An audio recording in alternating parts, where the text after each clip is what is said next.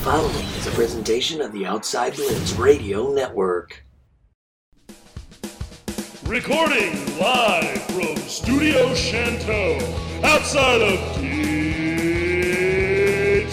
Michigan.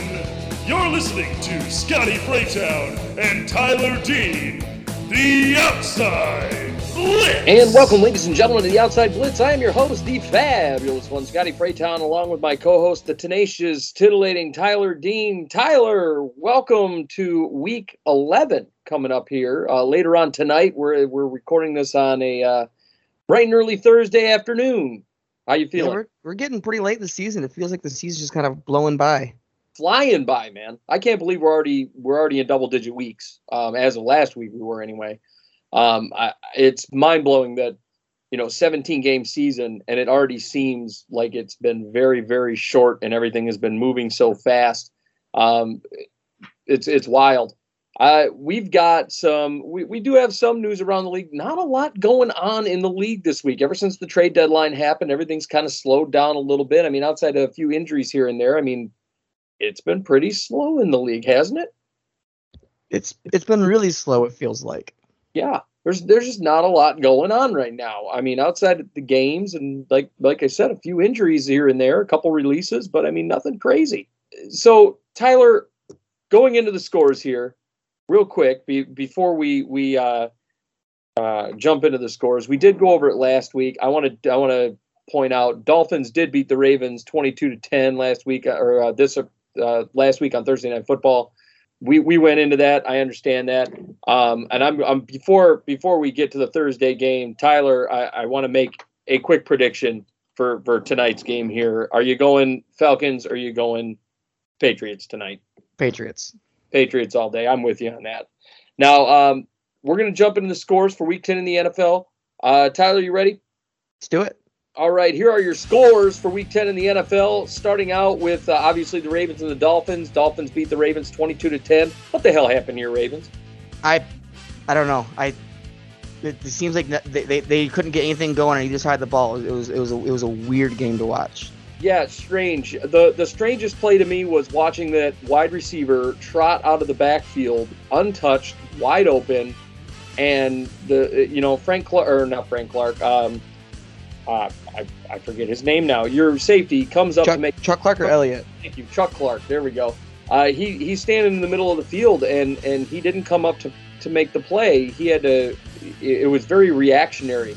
It was one of those weird scenarios. Chuck Clark is a very good safety, and I'm surprised that he wasn't over there dropping into coverage when he saw that safety come around the edge. Instead, he opted to stand in the middle of the field and play single high. Very confusing situation. There was the weirdest play I think I saw all night, wasn't it? It was. It really was. Yeah, that was the play that gave it away. Next up, you got the Bucs and the Washington football team. A huge upset, 29-19. Washington gets it done. I don't understand what in the hell is going on with the Bucs right now, but I believe this is number 2 in a row for them that they've dropped. Tom Brady was not happy afterwards. I don't blame him. But, man, Washington coming out firing here. I mean, is this just, I feel like it's just a one-off, but Taylor Heineke played pretty well in this game.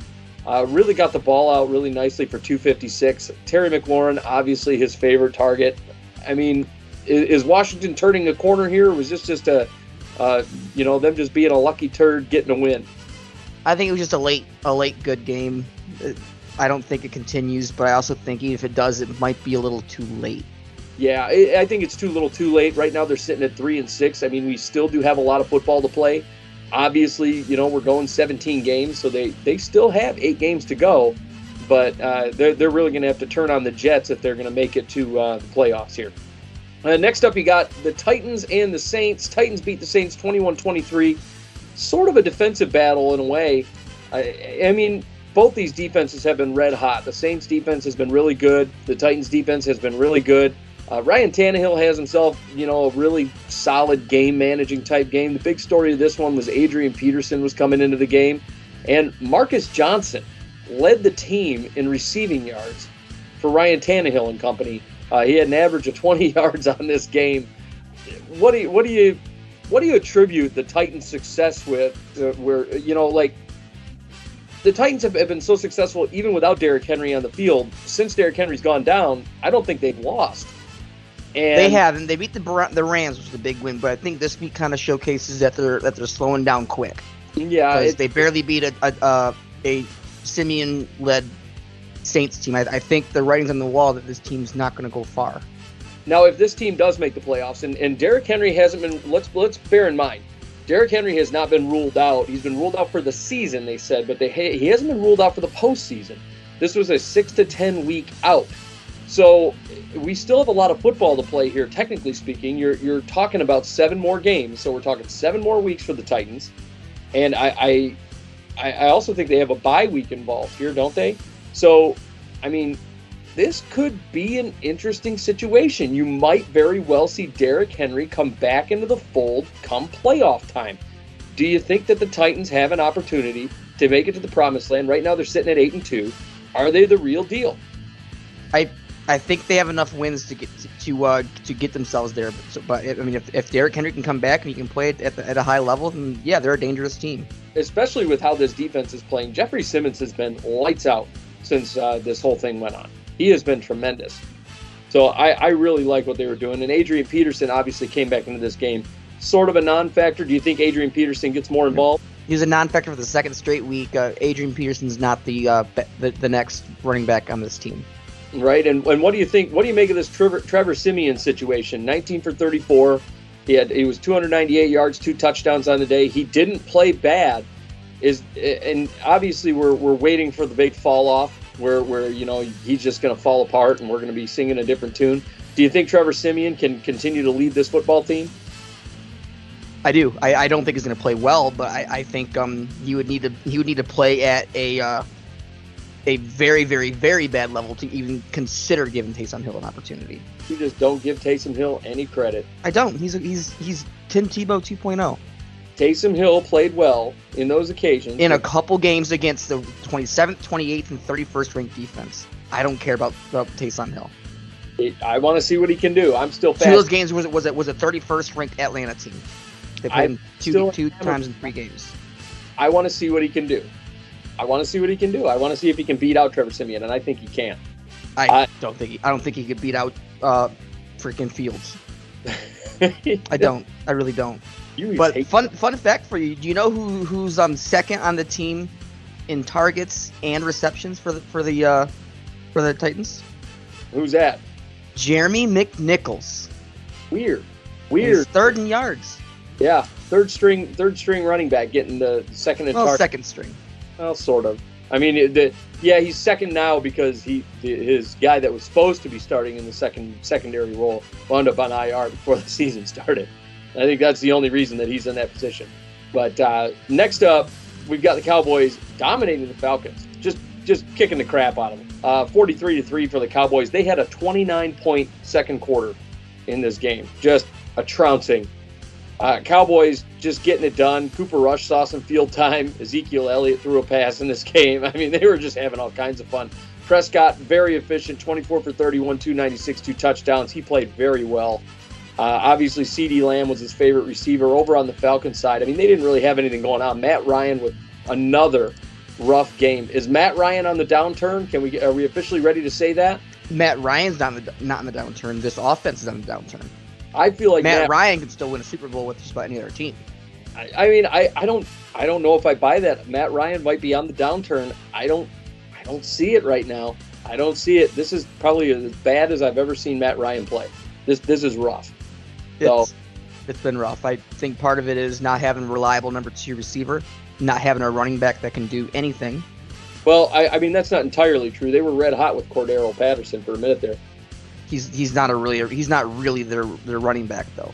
Yeah, but he was red hot. Yeah, he's an offensive weapon, Tyler. Don't you know? I'm not even sure he's even leading the team in rushing attempts. I think it was Mike Davis, but he replaced Mike Davis in the last couple of weeks because Mike Davis is terrible. Yeah, he got moved over. So the Falcons are falling apart. They go to 4-5, which I'm amazed they have 4 wins in this situation. Next up, one of the big surprises of the week, Patriots dominate the Browns 45-7.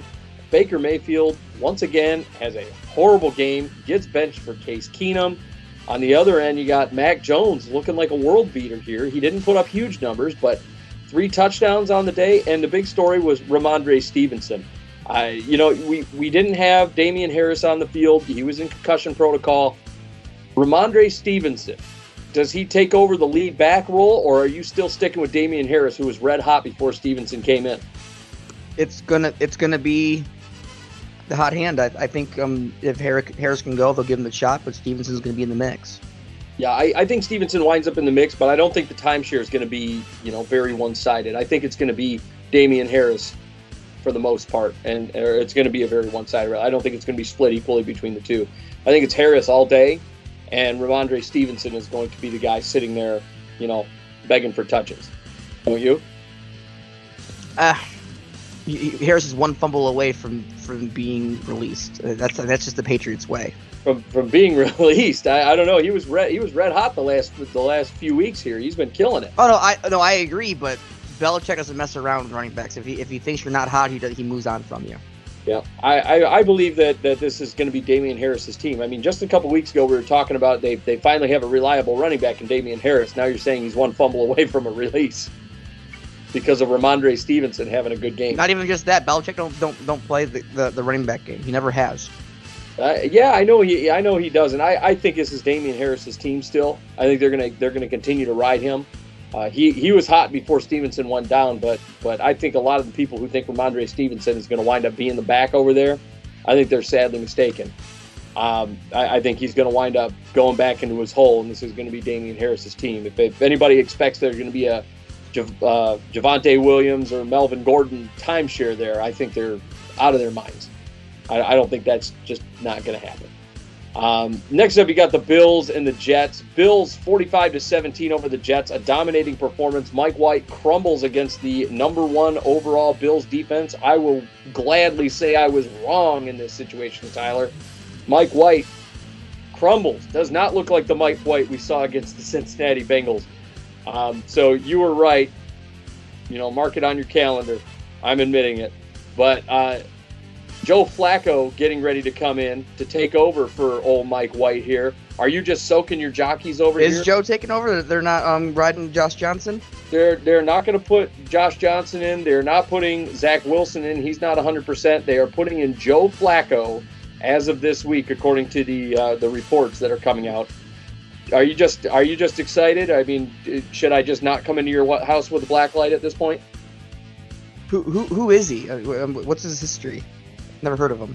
Oh, okay. Yeah, so Joe Flacco set to start. I understand the Bills are taking on a very lowly Jets team. Is this what we were hoping to see the Bills kind of reemerge into? Because a lot of people were starting to wonder whether or not this Bills team had the juice to do what everybody thought they were going to do and go to the Super Bowl this year. Do you think that this Bills team has showed that, hey, we're still here and we still got the juice because of the way that they really dominated this Jets team? I think they do still show they have the juice, but I think they have Patriots snipping at their heels quite literally, standing wise, and for the rest of the season. Patriots are hot right now. Yep, they are really hot. Next up, you got the Colts beating the Jags 23-17. This was kind of an interesting game.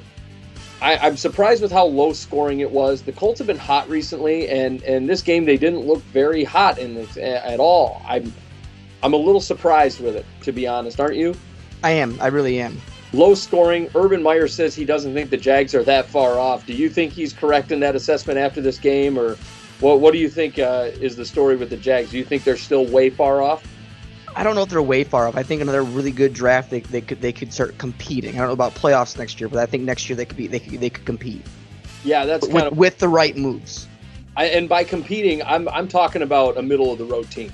That's what I'm talking about. I'm talking about 7-9 or 7-10. It's so awkward saying 7-10. 7-10, 8-9, somewhere in that region. I still think they have a losing record, but I think if they have another really good draft, they could be a very middle of the road team. And that's kind of where I think they're trending toward right now. And then, a couple of years down the line, we might be talking about the Jaguars in the playoffs. Don't you? You very well could, and I think you will. I don't think we're going to see it with Urban Meyer, right? No. The pause there made me think that you were thinking about it. No, I'm still kind of wondering how he made it through all the early season stuff. And speaking of making it through all the early season stuff, the Lions, they didn't lose this week. So that's an interesting thing after an 0-8 start. They didn't lose this week, but they didn't win either. They tie with the Pittsburgh Steelers, the Mason Rudolph-led Pittsburgh Steelers. It's a 16-16 game. Steelers had this thing wrapped up. They tossed a little pass out to Pat Freiermuth. Freiermuth gets him into field goal range and then fumbles the ball just as he crosses over that field goal range line. And the Lions recover. There were 8 seconds left on the clock. The clock expired. The Lions got a tie in this situation. Is this going to be like the first team that goes like 0-16-1 and winds up with the first overall pick? Or it might be. I'm thinking we're trending toward that. And then we all picked Steelers because we thought Ben was going to be on the field last week. And then we found out Ben wasn't going to be on the field at like the day before this game. And then after we found out that Ben was not going to be on the field, then we were like, oh gosh, and we weren't sure who it was going to be, and it turned out to be Mason Rudolph, and he did not play well. I mean, this Steelers team, just fascinating to me, just unreal. So, do you put a lot of stock in where the Steelers are going to be trending here, given what happened this past Sunday, or you just chalk it up as, it was Mason Rudolph? I think it's clear that this team has no future after Ben. And I think that's the bigger issue here. I think they're going to have to go out and find their franchise quarterback or find a star quarterback. Somebody, I mean, you could find a guy that is a little above average and roll with him. You know, if this Steelers team goes out and picks up an Aaron Rodgers, I think you're talking a completely different thing. I think the Steelers suddenly become contenders. If they go out and pick up a Kirk Cousins, I think that they become contenders. But if they continue and say, we're going to go with Mason Rudolph after this season, I think the Steelers team is in the doldrums. I think they're done. I totally agree. Yeah. Next up, you got the Vikings beating the Chargers, another upset, 27-20. It was kind of a big upset weekend, really. Vikings beat them 27-20. It was a really good game. Vikings actually really handled the Chargers very well in this situation. They did not play poorly at all. Justin Herbert had himself a rough game. Kirk Cousins came out firing, though, 25 for 37, 294, 2 touchdowns. He didn't have a bad day. The story for the Vikings, though, was old Justin Jefferson had enough. 9 receptions, 143. I mean, he had a big game. Is Justin Jefferson just still one of the... I think he's a top 5 receiver in all of football, don't you? Oh, I totally agree. He definitely is. He had a slow-ish start, but he's still one of those marquee receivers. Yeah, he's coming on hot. He's nearing that 750-yard range, which is actually pretty good for this time in the season. It means that he's easily going to break 1,000 as long as he continues on this pace. I really like Justin Jefferson. I think he's one of the future guys of this league. He's one of the featured guys of this league. And the Vikings got a stud. At the same time, the Chargers... This is one of those things right now, and everybody should take note here. This is how crazy the standings are in this league right now. The Chargers right now, going into that last week, were in first place in their division. The Chiefs going into last week were in last place in their division. Guess who's now in first place in that division? The Chiefs. The Chiefs right now at 6-4. So, I mean, it shows you how tight that AFC West is. Are the Chargers in trouble here? Do you think they're still a playoff team? I mean, I think they're still a playoff team, but the AFC is so versatile right now. It's going to be an insane finish. It's almost a very middle-of-the-road conference right now. I really believe that. We always talk about how the NFC is so top-heavy. I really think the AFC is incredibly competitive, and you've got a lot of teams right now that are sitting at 5-3, 5-4, 5-5, 6-4, 6-3. I mean, these teams are all very middle of the road, and you got the one team in they're running away right now. You've got one team running away, and then you got the rest of them like, yeah, this is fine. So I mean, you got the Titans sitting at that 8-2 mark, and they're the only team that's running away with things. And I'm not even sure it's even running away. It can change there pretty quick. Oh yeah, a couple of weeks, and we're having a different conversation. So I mean, it's getting interesting. Another one for the upset side of things. The Panthers go out and beat the Cardinals 34-10. Cam Newton makes his debut with the Panthers. We know he signed on last week. He's actually set to get the start this week. Cam scores 2 touchdowns, one through the air, one with his legs. I mean, are the Cardinals? I mean, are they nothing without Kyler Murray at this point? I mean, I know they got the one win, and now they're. I mean, they got spanked by Carolina this week. I think part of it too is they also didn't have Hopkins. Yeah, that was probably a big factor. So you're missing both those two. That's major hits. For sure, I think most teams would be significantly less prepared without their franchise quarterback. So I don't put a lot of stock in the changing the guard happening here, but it does. I think it speaks volumes of how important Murray is to this team. Yep, and Hopkins for that matter. And for the Panthers, I mean, are we excited about Cam Newton at this point? I'm going to throw out an opinion my dad has on this one. He believes that Cam's going to play good enough to get him to the playoffs and good enough to get himself a new contract, and then once the new contract hits next year, back to old Cam. That is 100% exactly what I was thinking. I think that's where he's headed. He's going to play well enough for, even if it's not the Panthers. Some team's going to go out there, and they're not going to toss him. I don't think they're going to toss him Dak Prescott money, but I really do think that they're going to go and say, hey, here, have a $25 million deal for a couple of years, and we'll see how it works out. I think it's going to be a 3-year deal, something along those lines, but I don't think Cam Newton gets anywhere near, 45 or 40. No. No, I don't think he gets top. I think, given the scenario in current state, is Panthers are in the playoffs. Right now at 5-5, the jury is still out for me. I want to see, and Christian McCaffrey came back and he had himself a hell of a game. I have a few concerns when it comes to the Panthers. My concern number one is Christian McCaffrey and his health. Can he stay healthy? We saw him get hurt last year, come back, and then go down again a couple weeks later, and then he was out the rest of the year. And so I want to see what his durability looks like. The second thing I'm concerned with is I want to see if this Cam Newton situation that we're going through here, I want to see if it's just an anomaly, or if Cam Newton is going to come out and be the Cam Newton that we've grown to know and love over the last several years, and not the Cam Newton that we saw last year in New England. So I mean, there's questions as far as the Panthers go, because if he comes out and he's the Cam Newton that we saw last year in New England, then this team isn't getting anywhere near the playoffs, and I think that they're going to wind up, missing, and they're probably going to win maybe 2 more games. Is that fair?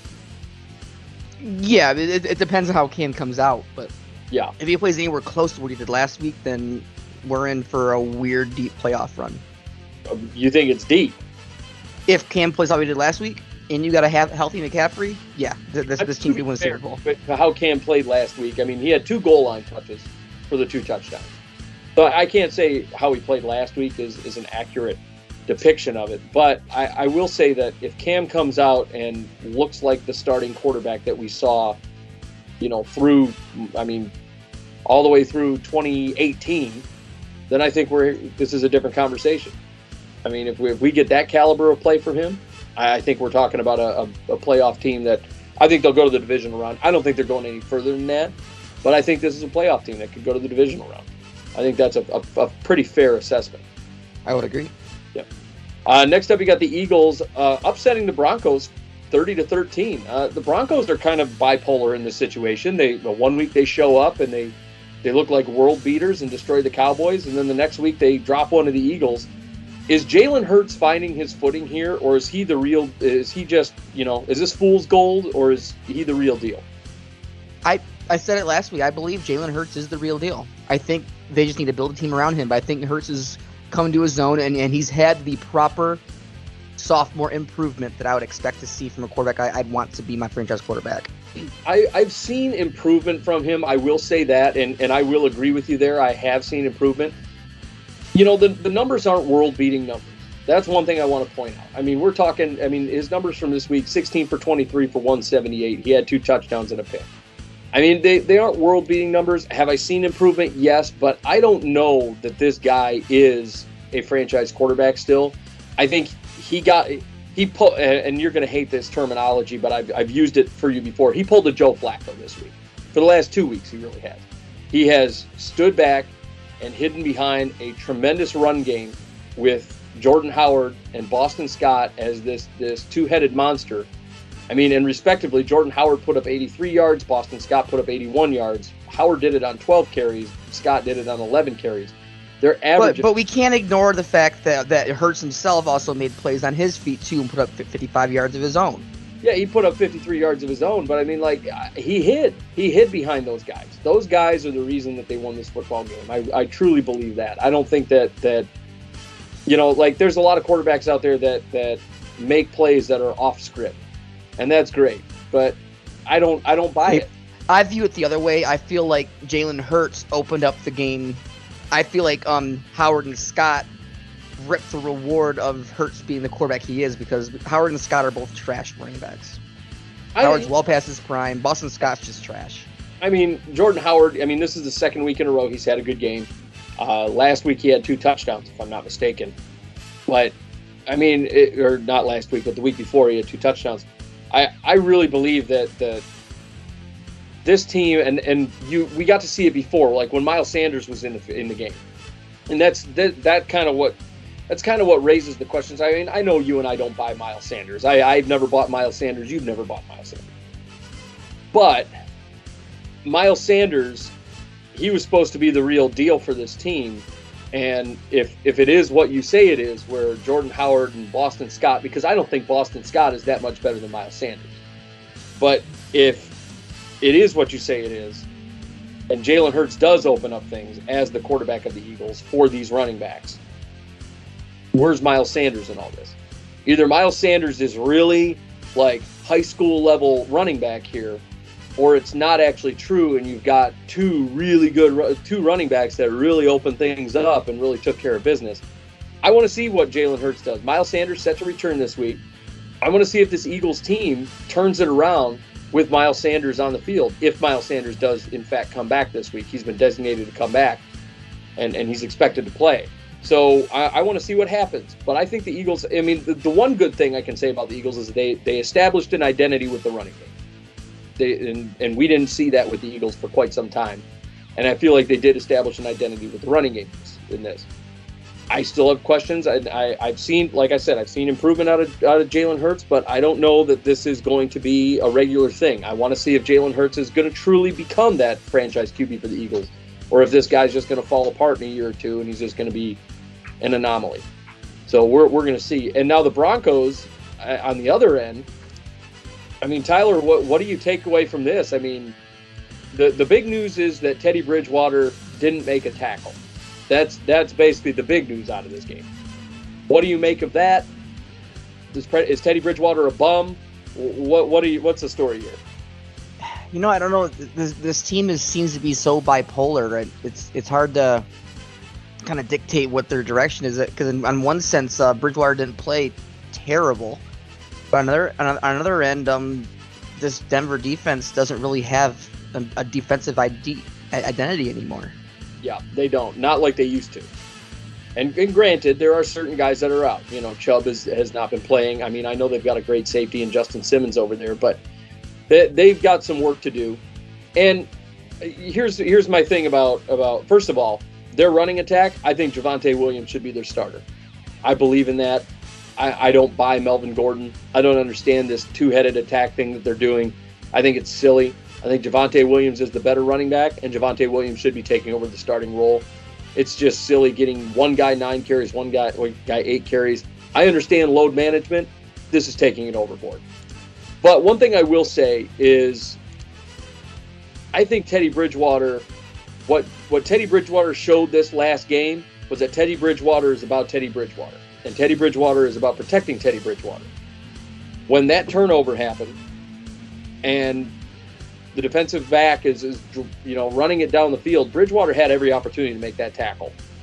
And he excuses it as, I was trying to direct him into my teammate so my teammate could tackle him. No, you were a chicken shit and you didn't make the tackle, you didn't try to go for it. I think Teddy Bridgewater, in my opinion, with what he did in that situation, I think he looks like a prima donna in this situation. I think that he thinks he's bigger than he is, and I really think that he was just trying to make sure, I better not try and make this tackle because I don't want to run the risk of any sort of injury whatsoever. I mean, what say you about that?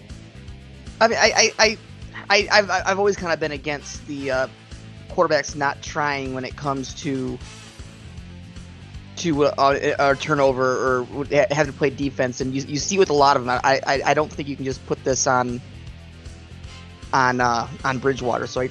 But it is telling that he didn't want to take the hit or worth getting pushed over or anything like that. Yeah, and I mean, it was a defensive back. It wasn't like it was a big lineman coming down the field. It was a defensive back. So that's where I'm kind of like, I don't like that. I don't think Teddy Bridgewater plays for the Broncos after the season. See, Bridgewater's numbers are good though. I think Bridgewater gets an extension. Oh, he's on pace. He's on pace for 25 touchdowns and 4,000 yards. They can have him. I'll just take them because I don't want them. Next up, you got the Packers and the Seahawks. Packers shut out the Seahawks 17-0. I mean, the one thing that I want to point out here is that everybody is calling this game a quote-unquote blowout. Okay? It was 3-0 after 3 quarters, folks. Okay, so before we even get started calling this a blowout, let's just cut the shit. This is a not a blowout by any stretch of the imagination. Packers put up 14 in the fourth quarter. They get the W. Aaron Rodgers has himself an all right game. Russell Wilson looked awful in this game. Is Russell Wilson still affected by the hand? Should he even be on the field right now? I think he's still affected by the hand, but he is your best chance to win. I don't think he should be on the field, and I think our dreams are coming true, Tyler. I think the Seahawks are missing the playoffs this year. They're now 3-6, unless something magical happens. I think the Seahawks are cooked, don't you? At this point, I agree. Yeah, I think that's what and it's starting to look like for the Packers side. It looks like they're going to wind up facing the Cardinals in the NFC title game at this rate. Doesn't it seem that way? Yeah, maybe. I think Dallas is going to be a big wild card in that. Yeah, Dallas and you got some other teams that are kind of shining a little bit that are going, I mean, the Rams are still there. But next up, you got the Chiefs and the Raiders. Chiefs beat the Raiders 41-14. Patty Mahomes comes out, plays some of his best football of the season, 5 touchdowns on the day. Tyler, are the Chiefs back? I mean, they dominated the Raiders here. The AFC, we talked about them being very middle heavy. The AFC dicked around too long. The Chiefs will have the first round bye. Wow, that's ballsy. The Chiefs don't lose another game. You don't think they lose another game? Nope. Ooh, buddy. Well, I think everything's starting to click. I think the AFC might be in trouble. I think they dicked around too long.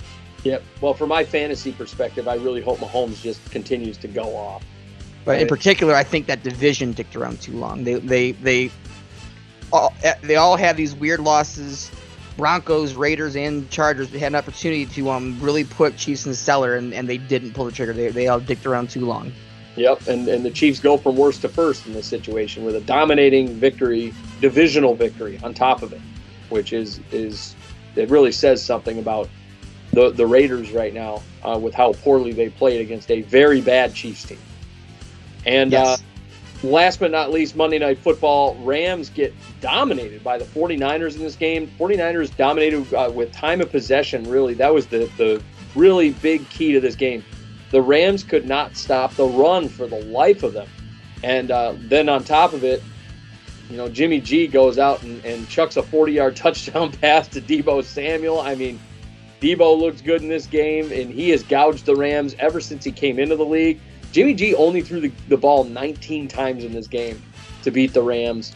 The real story here was guys like Elijah Mitchell and Jeffrey Wilson and obviously Deebo and even George Kittle getting involved. The Niners, I mean, are they on the upswing here, or is this an anomaly, or is it just the Rams on the downswing? Have the Rams been figured out? Is Stafford falling apart? I don't know. I think Stafford. I got to be honest with you, Tyler. I see Matt Stafford, and this is like Lions Matt Stafford. That's what I'm seeing. I'm seeing Lions Matt Stafford where he gets down and he can't get back up. Don't you?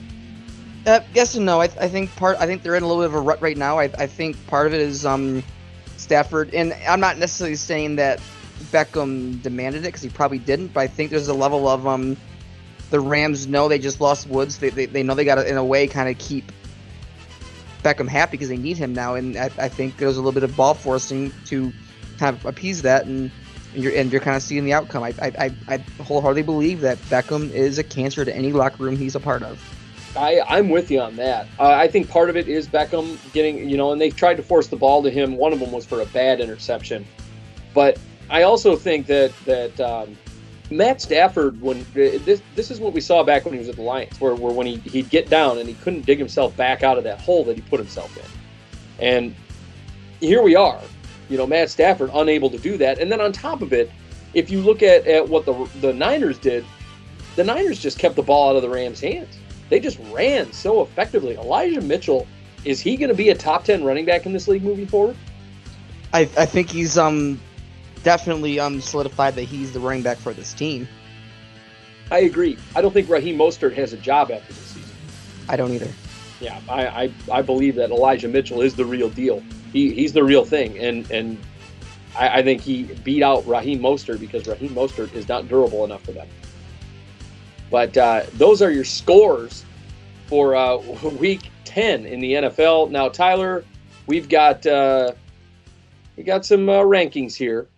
So I'm going to go ahead and turn it over to you for an edition of what we like to call Tyler's Top 10. Tyler's Top 10. And what a week we had. A lot of big performances. I mean, but you did make it a little difficult for me finding some of these guys for Freytown's Forgotten. So, Tyler, hit me with some of that top 10 action. It was a bit of a different week. I took some left turns this week on you, and starting off, we're gonna go with he's not there yet. He's technically tied, but we now have number 10 is the person who is tied for first in most rush yards in the league. Jonathan Taylor, 21 carries, 116 yards, and a touchdown. I think right now he's the best running back in football. I really do. Without Henry in the field, 100%. Yeah, without Henry on the field, obviously. I think Derrick Henry is incredible, but I think Jonathan Taylor, I mean, when we were talking about, like, from a fantasy perspective, you talk about Jonathan Taylor, he was always ranked, like, number 10. Now we're talking about him ranked as, like, number 2 or 3. And I don't think, I don't think it's even up for debate. He's such a versatile weapon for them, and he has shown up time and time again for the Colts. And it's really a lot of it is him single-handedly dragging this team on his back with him. He's such a monster. And then you add him and Michael Pittman together. It's incredible. They're they're like an Aaron Rodgers away from being one of the most dangerous teams in football. Don't you agree? I don't even think it's that. To me, they're a defense away. This team is one of those teams, like with the way this season's going, could win a Super Bowl in its current state. I agree with that. I think Carson Wentz, when he gets hot, he gets really hot, and when he doesn't, he doesn't.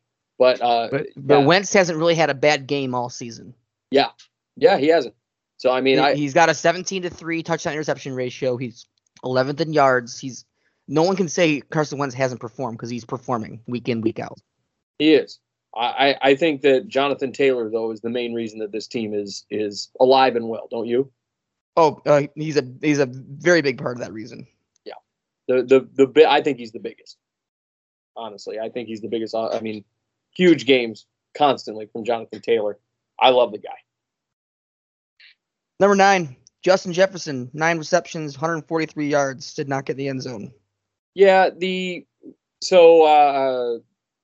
Clint Kubiak said that he was going to get the ball to Justin Jefferson more. One of the big issues that people were having with Clint Kubiak was that he wasn't getting Justin Jefferson the ball. One game, C.J. Ham actually got more targets than both Jefferson and Thielen. That was 2 games ago. So that was obviously a problem. But wouldn't you know it, the Vikings get a W this week, and you threw the ball consistently to your best offensive player. Oh, who would have thought? And you won. Oh, wow. Who would have thought that was a thing? The conservative play calling went away for at least a week, and we got to see Justin Jefferson thrive, and we got to see the Vikings thrive. I think Justin Jefferson is, right now, he's the best player on that offense. And I don't think it can be argued at this stage of the game. I know everybody likes Dalvin Cook. I like Dalvin Cook. But Dalvin Cook is injury prone. Justin Jefferson is the big playmaker here. I think Justin Jefferson, he's the guy you really need to be building the offense around, if anything, if anyone. So, yeah, I was really happy with his performance from old Jay Jets there. We didn't get to see a gritty, but lots of yardage for him, and he's a huge reason why the Vikings got the W this past week. Number 7, Ramondre Stevenson, 20 carries, 100 yards, and 2 touchdowns. I know you love the guy, and I know that you want to see him on the field over Damian Harris, but I don't think this is his team. I think this is still Damian Harris's team, but I think he showed that he can be a number 1 back. Don't you? I think he definitely can. Yeah. He sort of reminds me of Wayne Gallman last year. Gallman was really, really red hot when Saquon went down last season and performed at a really high level.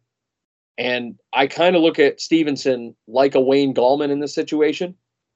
I think that if it's a good problem for the Patriots to having him as a backup.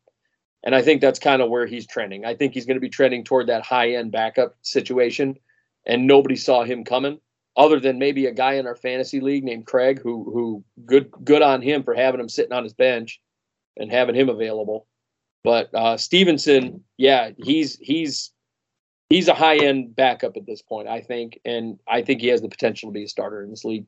I guess I look at it from the perspective of Stevenson's already matched what Gallman did all year, and that's one singular 100-yard game.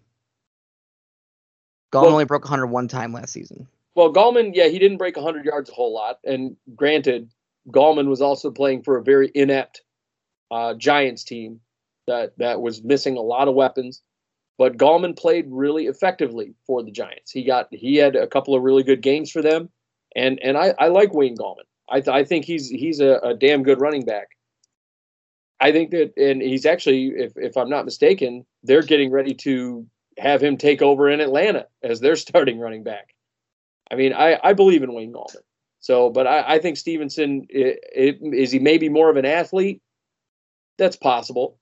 I mean, Gallman, I mean, if you look at a lot of his numbers, we're talking about a 4.1 average, which is not a bad average. I like Wayne Gallman. But I think Stevenson, he's a damn good running back. I think he's a high-end backup, and I think that's where he's going to be and how he's going to be. Number 6, Darrell Williams, 144 yards from scrimmage and a touchdown. He gets a lot of catches out of the backfield. I think he should be getting more handoffs. I think Williams had himself a very good game this past week. He's been weirdly quiet. I think he should be the starter over Clyde Edwards-Helaire, in my opinion. But maybe that's just one man's opinion. So I believe in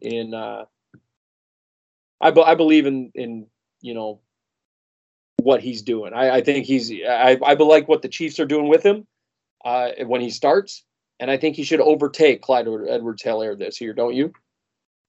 I don't know. I think it really, you like Clyde? I'm not saying I do. I'm just saying I think Darrell Williams is playing for a team that showcases ability of running backs better than actual talent. I don't think Darrell Williams is actually that talented. I think he's just got a good running back minded coach that he's playing with. And that might very well be the case. I mean, if that was the case, then Clyde Edwards-Helaire wouldn't have had his numbers dip so drastically last season. But Darrell Williams' numbers haven't really been fantastic either, though. Yeah, I don't know about all that. I think Darrell Williams, he had are his numbers great? No, but he also hasn't been starting. That's been the problem with Williams, is he hasn't been starting. He hasn't been getting the love. He hasn't been getting. He's been starting since the middle of September. He's got a 3.6 average. And would you attribute that to the Mahomes situation? You could say the same thing about Edwards-Helaire though too, in his games. And Edwards-Helaire last season had a better average when Mahomes was better than what Darrell Williams has now. And in the few games that he played this year, he had a better average. Of the two, I don't like either one, but of the two, Edwards-Helaire is the better running back. In my opinion. I disagree with that. Looking at the numbers, Edwards-Helaire had 2 games against 2 bad running defenses, 102 and 100 yards. The Chargers' running defense is dead last in the league. The Eagles' defense is one of the lowest in the league. He had 102 and 100 yards. Outside of that, when he took on teams that were actually relevant on the defensive side of the football, he had 46, 43, and 13 yards. Yeah, yet Darrell Williams has only been over 50 twice. Like they're the same running back. They're both mediocre. Shouldn't be starting running backs in this league. He had more carries than Williams as well in those games, other than the Bills game when he got hurt. And Williams has only been starting since September. No, October. October the 11th is the exact day. And he wasn't even starting in that game. He came in October 11th as a reserve when Edwards-Helaire went down. Okay, so since then he's only had above a 4 average one time, and he's had far less carries. In the Titans game, he only had 5. I mean, that's what we're.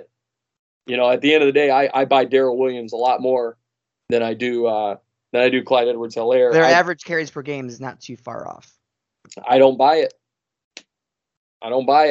They both should not be starters in this league, is what I'm saying. Neither Darrell Williams has proven to me that he's not a starting running back. I think he's a backup. A full workload. And I don't think Edwards-Helaire, Edwards-Helaire has been given a full workload in the past and he hasn't shown up. Darrell Williams, if he was given a full workload, I think is a different discussion. I think if Darrell Williams is getting 20-plus carries a game, like a lot of the star running backs in this league, then we're having a different discussion. I think he winds up tearing it up. But Clyde Edwards-Helaire has gotten full workloads in this league, and he's shown that he isn't a starter in this league. So I want to see what Williams does with a full. And Williams had a full workload. He had 21 carries and could only muster up 62 yards. I'm with you on Edwards-Helaire, but it's not act like Darrell Williams is a world beater. Not even close.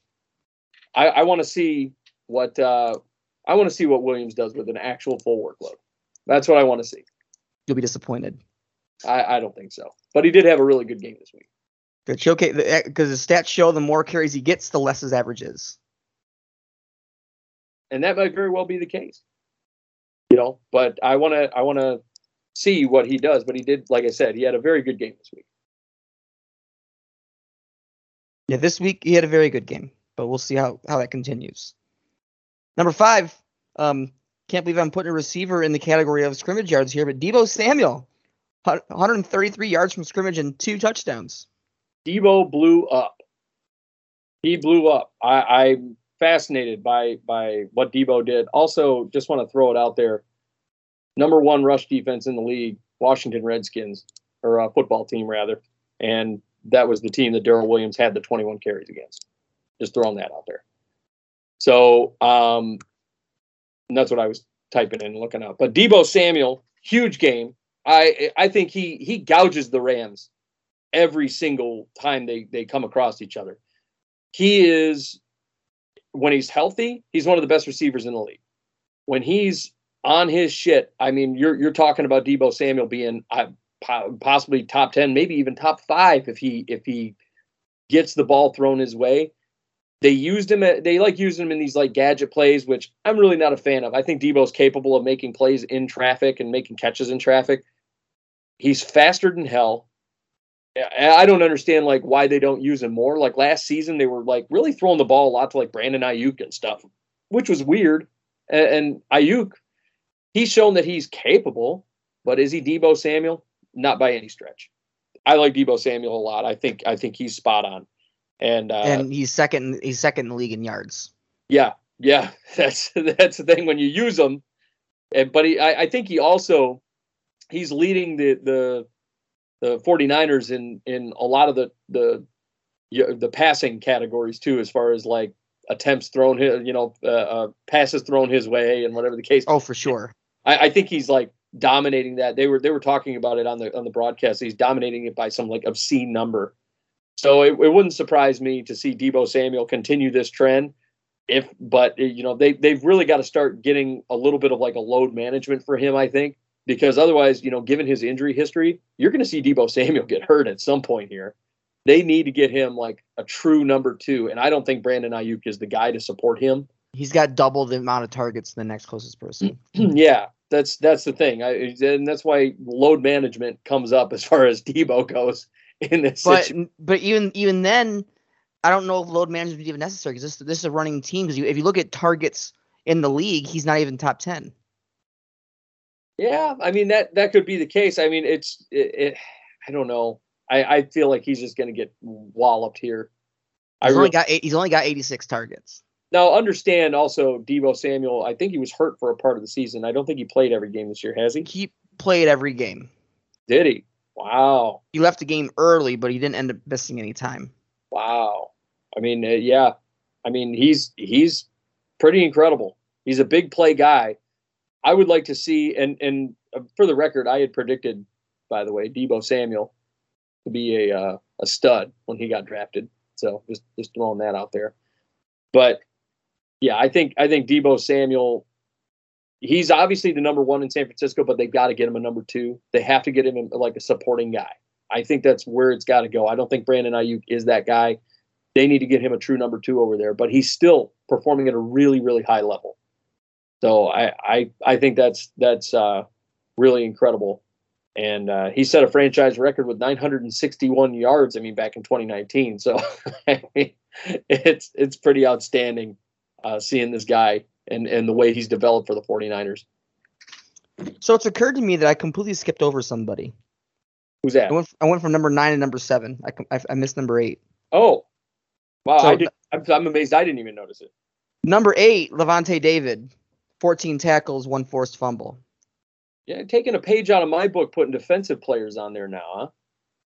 Yeah, you can't deny, especially since the offensive stats didn't like jump off the page this week, and you can't deny 14 tackles and a forced fumble. Yeah, Levante David is a great player. He's always been kind of one of those heart and soul guys of the Buccaneers defense. And yeah, I like Levante David a lot. He had a hell of a game in spite of the loss. And yeah, I really think that the Buccaneers defense, him and Shaq Barrett more so than Mr. White out there, I think those two are kind of the heart and souls of that linebacking squad and that front 7, as opposed to, Devin White. So yeah, I'm with this, and I thought he had himself a hell of a game. And speaking of Mr. White, number 4 is Devin White with 18 tackles, a league leading, as well as having 2 sacks. He had himself a game. I'll give him that. I don't think he's as good. I don't think he's like the heart and soul guy of that defense still. I think he when he came out in the draft, one thing that they really pointed out was side-to-side motion, his ability to cover the whole field in a very quick motion. He had himself a good game, but I don't think he's, on the same level as Barrett or Levante David, if I'm being honest. See, I think he's better than Barrett. Really? I do. Barrett has been having himself a number of good years here. I mean, I think Shaq Barrett is way better. They're different players. But if I'm picking one to ride my franchise with, I'm going Devin White. Wow. Hey, and more power to you. I really believe that. Like I said, I think, like you said, they're different players. Shaq Barrett is more of a pass rushing and a kind of an edge rusher. I mean, and he does that very well. His pass rushing is outstanding. But then Devin White's kind of a lot more like Levante David, and I take Devin White over Levante David as well. You like the coverage, huh? He's got the coverage, and he's also leading the team in quarterback hits. Wow. Yeah, I like Devin White. I like the pass rusher. I've always been a big fan of the pass rusher. Now Devin and your pass rusher doesn't have as many quarterback hits as Devin White does. Yeah, but he carries a 79.4 PFF grade over Devin White's 51.9. Just throwing that out there. It's only a partial stat. I mean, if you want me to go through the coverage and the pass rush stuff, I can. I mean, that's no problem. But number 3, Stephon Diggs, 8 receptions, 162 yards and a touchdown. It's his best game of the year. and I've been wondering where Steph Diggs is, because he hasn't shown up for the last several games. I mean, we've been getting a lot of 60 yards here, and it's been just a very interesting situation. 60 yards here and 70 yards here. He hasn't had that one really big blowout game that we were really looking for, and we finally got it out of Steph Diggs. So, but at the same time, quietly, he's still top 7 in receiving yards. Yeah, he is. But I mean, it just hasn't been blowout Stephon Diggs. Like, a lot of people thought that Stephon Diggs was going to lead the league in every receiving category known to man, and that has not been the case. This season, he's actually, even though he's sitting there in a situation where he's top whatever. I don't think Diggs. This has technically been a regression for him, hasn't it? Well, from last year for sure, but yeah. At the same time, I don't know. Well, how many games in are we? Are they? 9 games in. Yeah, something like that. He's on pace for 1,300 yards. I would say no. You can't call it a regression. Really? He's on pace. He's on pace to be under his 1,500 from last season, but it's almost not even fair to call a regression from a league leading when you're on pace for still be your second highest career. Yeah, and that may very, very well be the case. But yeah, I don't know. I think it's still somewhat of a regression. I really do. He's on pace for the second most touchdowns in his career. And he's gotten a lot of red zone targets from Josh Allen. He really has. I think he's regressed a little bit. I don't think Steph Diggs has been, the same Steph Diggs we saw last year, leading the league in targets and all that other stuff. Has he played well? Yeah, I'm not saying he didn't play well. But has he had those blowout performances before this game? I don't really see it. I mean, time will tell. Yeah. Number 2, Jimmy Ward. 2 interceptions, and one of those was a pick 6. A very direct impact that changed the course of that Rams-Niners game for the rest of that game. Ward had himself an outstanding game. Both picks were great. The one was a pick 6. He played really, really well. I really liked what he was doing in this situation. Really an outstanding. Yeah, he definitely had himself an amazing game. He flustered Stafford early and often, and it really changed the course of that game. Yeah, it did. It really did. And Stafford, he didn't go that way a whole lot more after that, if you noticed. And granted, one of those picks for Stafford was a bobble by Higbee, which was just terrible. But number 1, to the surprise of nobody this week, is Patrick Mahomes. Yeah. 35 for 50, 406, and 5 touchdowns. 5 TDs on the game. He was outstanding. I really liked what Mahomes was doing in this game. He maneuvered well out of the pocket. I mean, he just killed it. He killed it.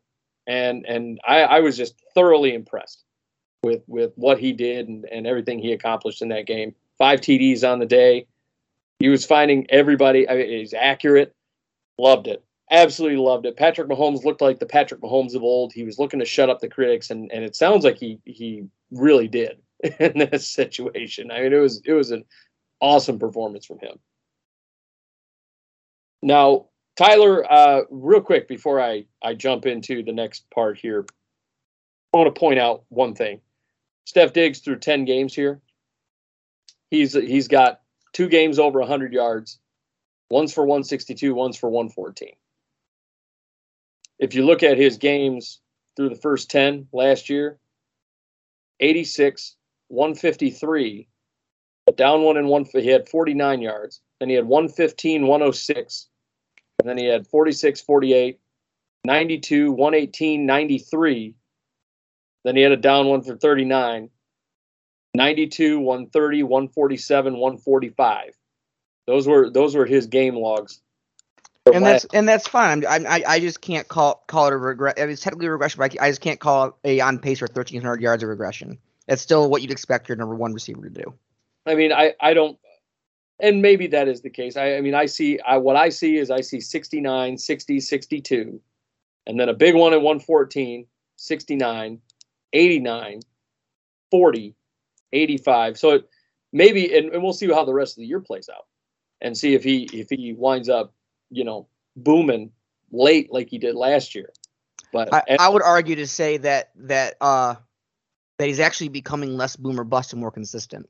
Yeah, that might be the case. I mean, I would much rather have, let's see, it was 1, 2, 3, 4, 5, 6, 7, 8, 9, 10, 11 games last season where he had big, huge numbers.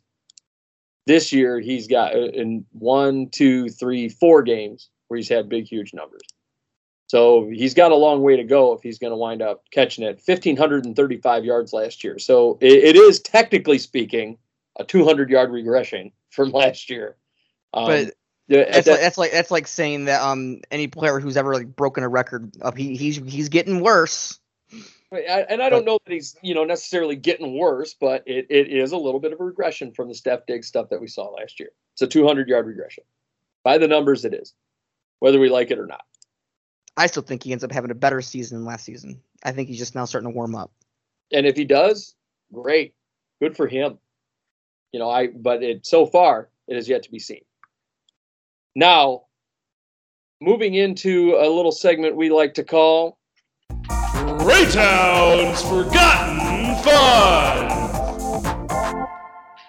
Freytown's Forgotten 5, and I've got 5 guys that I found that I think had themselves a good game. Number 5, Mac Jones, 19 for 23, 198, 3 touchdowns. The yardage numbers weren't there, but the touchdown numbers were.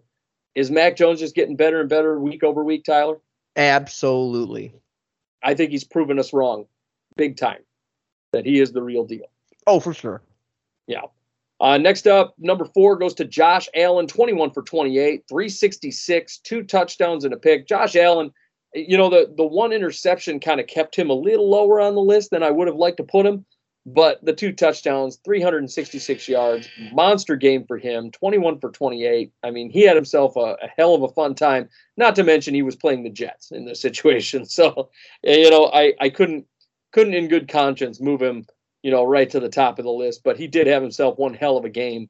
And Steph Diggs did account for 160 yards of that 366. So Josh Allen getting it done. Number 3 goes to DeAndre Swift. Easy for me to say. DeAndre Swift, 33 carries, 130 yards. The average wasn't there, but the workload was against a very good Steelers run defense. Is DeAndre Swift the real deal? I mean, do you like him a lot? Do you still think that the Lions need to run him more? What's your take, Tyler? DeAndre Swift is still going to end up being one of the best running backs in this league. I like DeAndre Swift a lot. I do too. Next up, number 2 goes to Najee Harris, 26 carries for 105 yards. He also had 4 receptions for 28 yards, 133 yards from scrimmage for old Najee. I understand it's against the Lions here, Tyler, but Najee Harris did have himself a very good game for the Steelers. I think he's proving that he's the real deal, don't you? I do too. He seems to get better and better every week, and I think it's only going to continue. Yeah, the Steelers had a little trouble leaning on him early, and the numbers showed it. But when they started to lean on him as a number 1 back and really get him going, he's really coming to his own. Gotta love what Najee Harris is doing. But the reason that he's not number 1 is because Christian McCaffrey came back onto the field this week, and he's our number 1. He had 13 carries for 95 yards, which is a 7.3 average, which is ridiculous. He also had 10 receptions for 66 yards. Back up to his own business, he had 161 from scrimmage, and that's why he's number 1. 161 yards from scrimmage, Tyler. Doesn't that just make you so happy? It does. It feels like we have him back, and it's great because when he's healthy, he is the best running back on the field. Not Derrick Henry. It's CMC. Is he an offensive weapon at this point? Oh, I think they should just rename it to the CMC position. Like he's reinvented the whole thing. Yeah, absolutely. And I also have Freytown's Forgetful 5, Tyler. I've got 5 players that I think that we can all agree were just awful this past weekend. Matt Stafford, 26 for 41, 243, 1 touchdown, 2 interceptions. He's number 5 on the list. And it's hard to believe it gets much worse than that, really. He had just a terrible game. The Niners shook him up. he's been shaken up for the last 2 games. Matt Stafford did not look good this week. Next up, number 4, Baker Mayfield, 11 for 21, 73 yards, a touchdown, and a pick. Believe it or not, Tyler, it gets worse than that. Okay. Number 3 goes to Russ Wilson, 20 for 40, 161, 2 touchdowns. Now, Baker would be higher than him, but Baker actually threw a touchdown in that game, or 2 interceptions for Wilson, rather. Baker threw a touchdown in the game. Russ Wilson threw 2 picks. So, I mean, 161, 2 picks. Is Russ Wilson I don't think he's recovering as well from that hand situation as everybody wants to think. We hinted on this earlier, and I agree with you. I think he's still not 100%. Yep. Number 2 goes to your boy, Matt Ryan, 9 for 21, 117, 2 touchdowns. It was Matt Ryan's probably worst performance of his career at this point, 9 for 21. Just an awful performance. He got benched for Josh Rosen in this game, who immediately came into the game and threw a pick, which has just kind of become a running gag on has it not? I mean, that's just the running gag. Oh, Josh Rosen. Josh Rosen. He just gets made fun of consistently. And last but not least, you're really thrilled about this one. Mike White, 24 for 44. He had 251, but he had 4 picks on the day against the number 1 defense in the Buffalo Bills. Mike White, obviously, I've readily admitted, I'll say it again, I was dead wrong about that guy. I got way too excited after that Bengals game.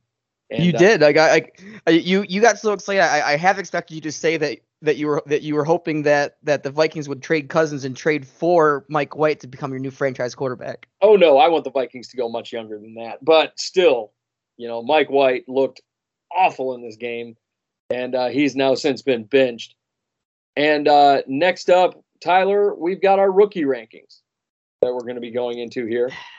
And we got really close in disparity here, but for a while, but then it's starting to it has spread back out significantly. Yeah, some of the guys that are currently sitting in on my list, there was not a lot of movement on my list. I will say that there's not a lot of movement. One guy made a return to the list, but I didn't have a ton of movement. I had basically 9 of the same top 10 guys, and then I had one guy that returned. So, yeah, kind of an interesting situation. But for me, it's becoming a lot more solidified as the season goes on. There's not room for a lot of movement at this point, in my opinion. And that's kind of how it's shaking out now. Guys are solidifying themselves as this is my spot. This is what I'm doing. I'm this starter. I'm this kind of player. And yeah, that's kind of where they're at. So a couple of honorable mentions to people who got put in someone's top 10, but not enough to be in the top 10. And we have Sam Cosmi just on the outside, and we have Elijah Vera Tucker just on the outside. Wow, I'm fascinated by Sam Cosmi not being on there as well as he's played this year. I did have you had him just inside of yours. I had him just outside of mine. Yeah, I have the problem here is you have Vera Tucker at pretty high, but I don't have Vera Tucker even in my top 20. Which I'm surprised by, because Vera Tucker has played of everybody who received a vote. Vera Tucker's got the worst PFF grade for those of you that like to use that stat. But going into the top 10, starting with number 10, we have Odafe Owe. Was last at 8. He's at 8 on the one that we didn't broadcast last week because we were going over all the midseason stuff. But he's last at 8, drops to 10. His PFF grade goes up. He actually had one of his best games this past week, despite the bad loss against the Dolphins. Oh yeah, he did. He had himself a good game. Owe is still a really great defensive player. I still believe that the Ravens got a steal on him. For sure. But yeah, I'm with Odafe Owe. I believe that he's a very good player. I think he's going to wind up consistently being a good player in this league and for the Ravens for a long time. He'll be a star, and if he's not already considered a star, he'll be a star. So I agree that, and I think you've got one of the centerpieces to your defense at this point. In spite of the fact that and I know we've made mention of it. Patrick Queen was your big star last year, really on the defensive side of the ball, and he has sort of regressed this season. I don't see that happening to Odafe Owe, and I think that's only going to help Patrick Queen. And there could be, and part of it could be too that with all the injuries, that Patrick Queen is almost feels like he needs to do more.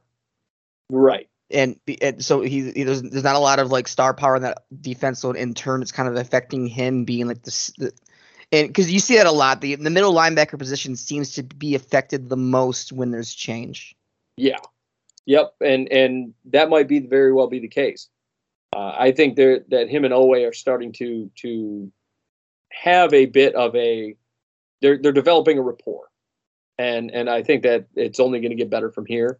And Odafe Owe, like I said, draft steal, and I think you guys have a stud in this situation. Number 9, Nate Hobbs, who's been on free fall mode over the last 2 weeks. Yeah, he was less than 6, and in our last one we broadcasted, he was higher than that. I like Nate Hobbs still.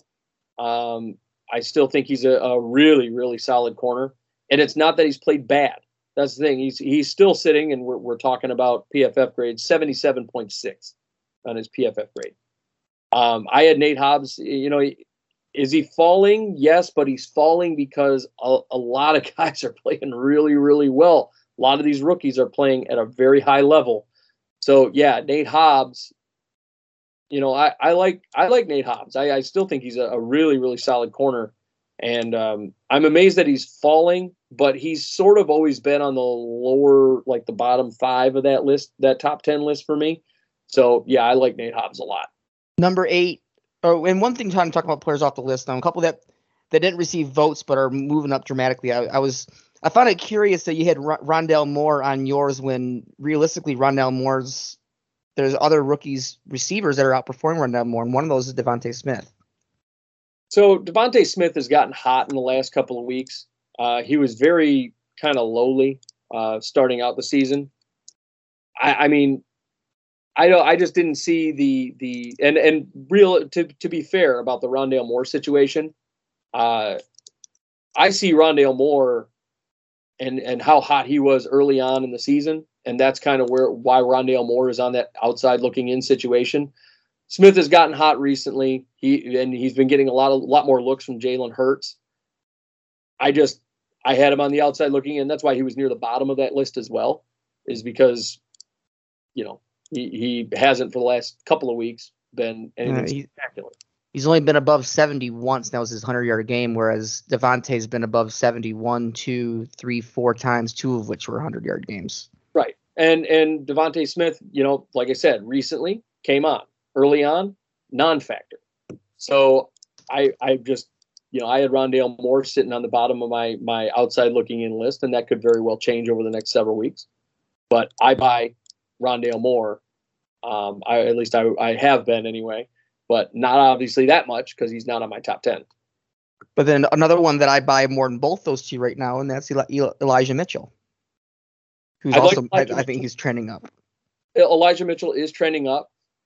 He is on the radar, don't get me wrong, but he's another guy that came on recently, and he was hurt. Also, availability is one of those things where I want to see, on the field.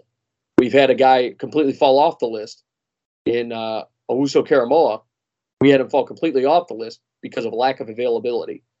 For a while, Elijah Mitchell, as much as I like him, he wasn't available. So I would like to see Elijah Mitchell continue his trend. And right now he's got a broken finger. I want to see him more on the field. Number 8 is Najee Harris, last at 10. He is currently on pace to he's like 10 yards off pace on breaking the rookie rush yard record currently held by Jonathan Taylor. Yeah, he's Najee is, he came alive. I still had him outside looking in, but he's like right on the cusp. He's literally right on the cusp. I mean, and it has nothing to do with him being, again, a bad player. We've been talking about how good of a player he is. He's right there. It's just there have been really good performances. And I think that, like, for example, I mean, you got guys like Creed Humphrey, Jabbar Chase, Rashawn Slater, Mac Jones, Kyle Pitts, Nate Hobbs, Sam Cosmi. All these guys are putting up really, really, really good performances. I looked into Najee Harris, and he doesn't have, and you're going to bring up those PFF grades. Well, I'm going to bring them up too. He doesn't have as high of a PFF grade as those guys that are on the list that are hit in that top 10. Right now, sure. Najee sits at a 69.1. So I look at guys like even Sam Cosmi. You have Najee ranked very, very high. I've got Sam Cosmi, who's running around with a 77 PFF grade, not even on our top 10 right now. But again, I feel like PFF only spells part of the story. It only tells part of the story, but if you're going to call me out for it, like you did, then I'm going to call you out for it because you got Najee. Oh, I call you out for it just because I think PFF is complete trash. It's not complete trash. But you've got Najee Harris sitting high on your list, and you called me out for a PFF grade, so I'm calling you out for a PFF grade now. You've got Najee Harris sitting real, real high on your list, but he's sitting at a 69.1, and I've got 9 guys here on my list right now that are sitting higher than Najee Harris is 69.1. So that's fine, but I think Najee Harris should be higher than he is. I think he's showcasing that he's got a chance to actually win this thing. And really, with one guy that's probably going to wind up coming off the list next week, I wouldn't even be replacing that spot with Najee Harris. I would actually be, on my outside looking in, I have Odafe Owe. I would be replacing that spot with Odafe Owe. So, I mean, for me, I'm Najee Harris, I mean, as good as he's played, and it's not that he's played bad, but I've got 9 guys on my list currently, about to be 10, that have a higher rating than a 69.1. But that's only part of it. What's only part of it? PFF is a very small part of you called me for it earlier, so that's why I'm gonna because I make fun of you anytime you bring up PFF, which I think is silly because it's analytics, and analytics make a difference, and it's silly because you're sitting there with a Baltimore Ravens team that has an analytics guy that legitimate studies these numbers, and you talk about how great it is that they have that analytics guy, and you talk about how they're way above the curve. But then I bring up something that is like Pro Football Focus, which is above the curve. But there's blind spots in PFF. Like there's a lot of guys that we talked a lot about in the offseason, how great they were, and come to find out their PFF grade was in the 50s. And it doesn't take away from how great they were, and they still deserve to be the best in the league. But PFF only tells a part of the story. Well, just like the other numbers only tell a part of the story. But like I said, if you're going to call me out for a PFF grade, and then you're gonna have Najee Harris as high as you did, because clearly he wasn't even on my list, so clearly you had him very, very high on your list. To have him come ranked at that point, that means that Najee Harris was ranked really high on your list, above guys had a higher than 69.1. And that's fine, but PFF grade has a very low weight in my rankings. But you just called me out for it. Yeah, I called you out because PFF sucks. Doesn't make sense, Tyler. Doesn't make. It does make sense because I make fun of it because you view PFF as if it's the Bible, and then you still put someone with low PFF above certain people. So even you don't use it to full law. Number 7, Kyle Pitts. He's kind of in a little bit of a free fall, but not too terrible. Low numbers recently. Last game, he's been putting up 60 yards about, which is, I guess it's higher for a tight end. He's all Matt Ryan has. With Patterson going down now, for a minute it looked like Patterson was going to be all that Matt Ryan had. Now it's looking like Kyle Pitts is all that he has. At least he's healthy. His health has never been in question at any point for this season. So and that's one big thing about Kyle Pitts is he's healthy. He's been on the field. A lot of these guys have missed a lot of time. Kyle Pitts has been playing really, really well. He's one of the highest graded tight ends in the league right now. I think he's number 5 overall in the league as far as tight ends go, which is really good. Mm-hmm. He's got a really great PFF grade of 79.5. 7th in receptions, 6th in targets. He's 3rd in receiving yards at his position. Among tight ends. Yep, among tight ends. So that's a damn good grade. Oh yeah, and I think he's doing great work over there for them. I think, and we wanted anytime a tight end gets drafted to Atlanta, I think people instantly start making the Tony Gonzalez comparisons, and I think Kyle Pitts is kind of the closest thing that they've gotten to that, and I think he's going to continue being that guy. Number 6, Mac Jones. He was on our not listed one last week at number 9. He moves up from 9 to 6. Skyrocketing. He really is. And he's been just red hot. And I wanted to see if he could consistently do it over the course of several weeks. And he has. I mean, Mac Jones has just been, he's getting better and better and better. And he's becoming more and more dangerous. And I think the Patriots have found themselves their franchise QB. I think that he's going to be around for a long, long time. So I totally dig Mac Jones. I'm with him 110%, even though I don't like that he's a Patriot. And I don't want to see another 15 years of New England Patriots winning Super Bowls. I think Mac Jones is just tearing it up, and I love to see it. He's got a great arm.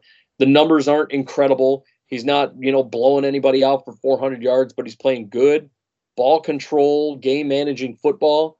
And if this continues, you could over time see Mac Jones start becoming that like blowout type of guy where he's like, 400 plus yards and just kicking the crap out of people. So once that happens, Mac Jones, I mean, I think you're looking at a star in this league. Number 5, Micah Parsons, up from 7 from the week prior. He made his way back onto my list. Yeah, he's coming off 3 straight. It's his 3 best games in a row. Like, he's actually playing better now than he did when we had him in the top 3 in the beginning of the season. He is. He's made his way back onto my list. And I know he's been hot recently, which is good. That's why he made his way back onto my list. He really had a downturn after, I think, week 3. It was, his performance has sort of plummeted a little bit. And then he's really turned it back up these last couple of weeks and started, showing. And that's the thing. Early on in the season, guys can drop off really easily. And the reason they can drop off really easily is it's so early. A lot of people go, oh, wow, the guy's really hot for the first 3 games. And then he sucks for the next 3. And everybody's just like, oh, well, never mind. To hell with that guy. And and sometimes they recover and sometimes they don't. But early on in the season, those numbers carry a lot of weight because it's such a small sample size. Mm-hmm. They're gonna carry more weight. There's a lot less gravity in the situation when you start getting later in the season. Micah Parsons has dug himself out. He looks good. He made his way back onto my list, which I think is awesome. But yeah, I'm totally I'm with Micah Parsons. So I think he's defensive rookie of the year, like you and Ray were saying. I think he's going to get it just because of his namesake, I guess you could say, and his notoriety. I think he was kind of written in as defensive rookie of the year when the year started. I mean, everybody kind of just looked at him like, oh, this guy's going to be a stud. And he was for 3 weeks and then fell off and then came back. And pretty soon. In the same sense, so even on your list, you have him as the second highest ranked rookie defender. So yeah, under Nate Hobbs. So you yourself aren't too far behind that. I'm not too far behind it. I think Nate Hobbs is still, I think he's more effective than Micah Parsons is, but that is yet to be seen. Obviously, there's still a large chunk of football to be played. Mm-hmm. But yeah, I mean, I think most people are looking at him like he's going to be defensive rookie of the year, and I wouldn't blame him for that. I want to see how he performs the rest of the season, but yeah, for now, he's back up on my list. Number 4, Trey Smith was last at number 4, so he remains the same spot. Yeah, I left him at number 4 on my list. I think that's right where he belongs. He's spot on. He's one of the best guards in football, and his grades continue to go up week over week over week. His grades have not taken a tumble at all. And like I said, this guy was a steal. He was a steal for the Chiefs. They got him late. And he was, a consensus All-American. The guy knew that guy was going to be a monster, and the only reason that nobody drafted him was because he had a heart issue. And then he gets picked up late, and he proves that he's worthy. He would have been worthy of a first-round pick. I still think teams should have been looking at him in the second round. For sure. But he's shown up and been one of the best guards in football, and it's not a surprise to me because I knew this guy was going to be good, even though I think he got taken. I think it was the 6th round he got taken. So Chiefs get a steal, and I think he's just rock solid. He's going to be a great guard in this league for a long time. Number 3, Rashawn Slater stays at number 3. He, like, I had him down a little bit the last couple of weeks, and then it boosted him right back up to number 3. He's just put together and strung together, like, so many good performances over the last several weeks. Came on late. I really like what he's doing. Yeah, I like Rashawn Slater. I knew he was going to be better than Penei Sewell. I called that. I can say I called that one, and I did it right here on this show. I said I think because he's A, more versatile, and B, I think he's going to be more effective, and he's proven to be. I think he's a great fit. I think he's awesome at protecting Justin Fields. He doesn't give up a lot of sacks. His PFF grades are real high, and yeah, he's a solid tackle. I really like him a lot. Number 2, same position, Creed Humphrey, due to a tiebreaker. Oh, because you had them at 1 and retained position. They have the same rank basically. Yeah. Again, I'll pull Jamar Chase into this too. But what I was going to say, it was that I had mentioned for when we were at the peak of Jamar Chase's reign of terror that Jamar Chase had about a 3-week buffer, and I think with this bye we are at the end of that buffer. So Jamar Chase needs to. He's at the end of that leash. I agree 100%. I think Jamar Chase, he had 2 bad weeks before. And this is where I'm going to say it's not because of bad weeks, because I still stand by having 40 to 60. Calling that a bad week that's what you want your franchise receiver to do, where your quote unquote bad week is 40 to 50 yards. But I think this is more the story of how well Creed Humphrey's playing too, that he's shortened that gap. Yeah, Creed Humphrey, I believe, if I'm not mistaken, he's the highest graded offensive lineman out of the entire draft thus far. He might be the highest graded rookie. Yep. Now also, so for his stat line here, Jamar Chase, just so we're looking at it, 3 receptions on 9 targets. He had 32 yards and a touchdown against the Jets. And then the following week, he had 6 receptions on 13 targets for 49 yards, no touchdowns. I can buy against Cleveland that 49 yards if he scores a touchdown in that game. I still, even with the touchdown against the Jets, I can't buy that. See, 9 targets to me it represents a good play. It tells me that he's getting himself open. He's doing what he needs to get the ball looked his direction.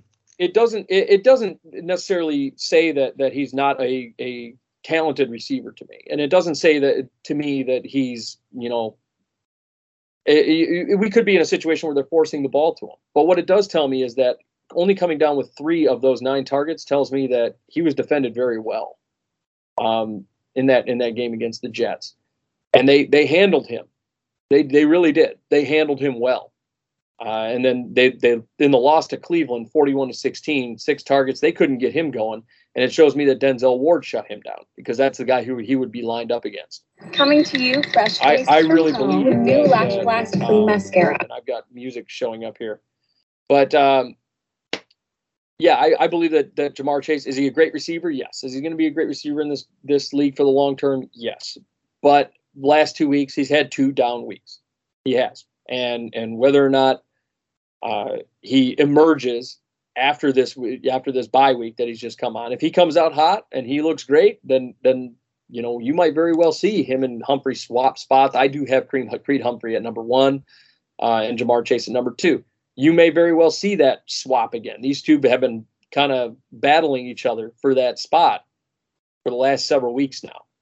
I believe that Creed Humphrey is the guy that should, and he's not going to get made Rookie of the Year.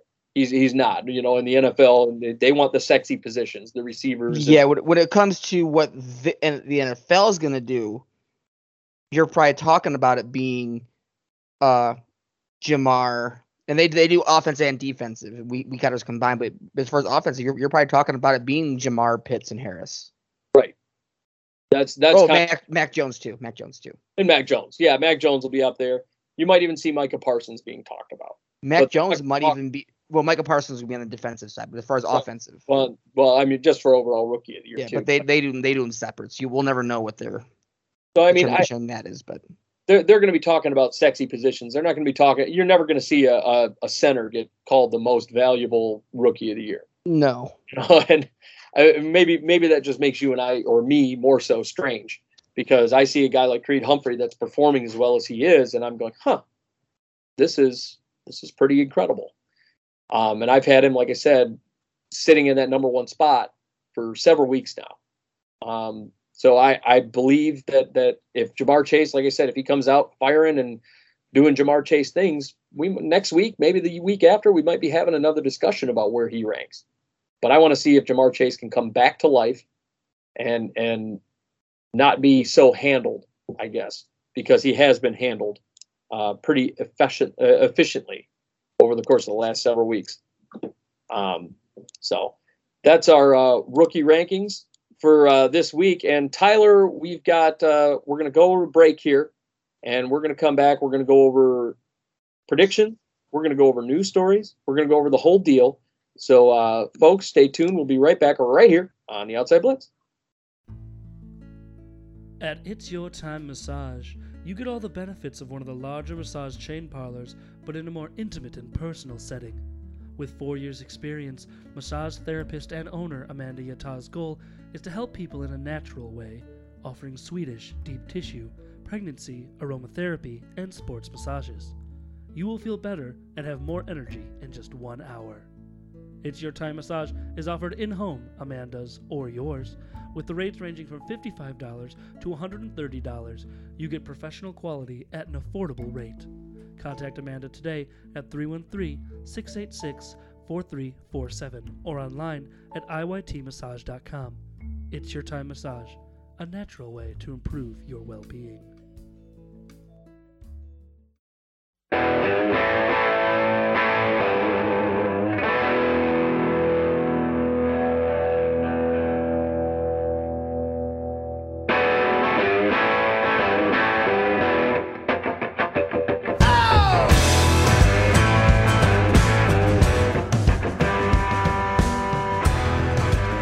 And welcome back to the Outside Blitz. I'm your host, Tyler Dean. He's all right. Yeah. Oh, Lord. And I'm your co-host, the fabulous Scotty Prayton. And folks, welcome back. Tyler, we've got some news around the league, some fun news around the league, especially for this week. We've actually, believe it or not, we've got some extensions. We've got some injuries. I mean, we got all kinds of stuff going on. Not a lot of news, but there's a lot of, there's some bigger news, I guess you could say, this week. The first things first, I want to jump right in. I'm going to go elephant in the room, Tyler. Let's start talking about Antonio Brown.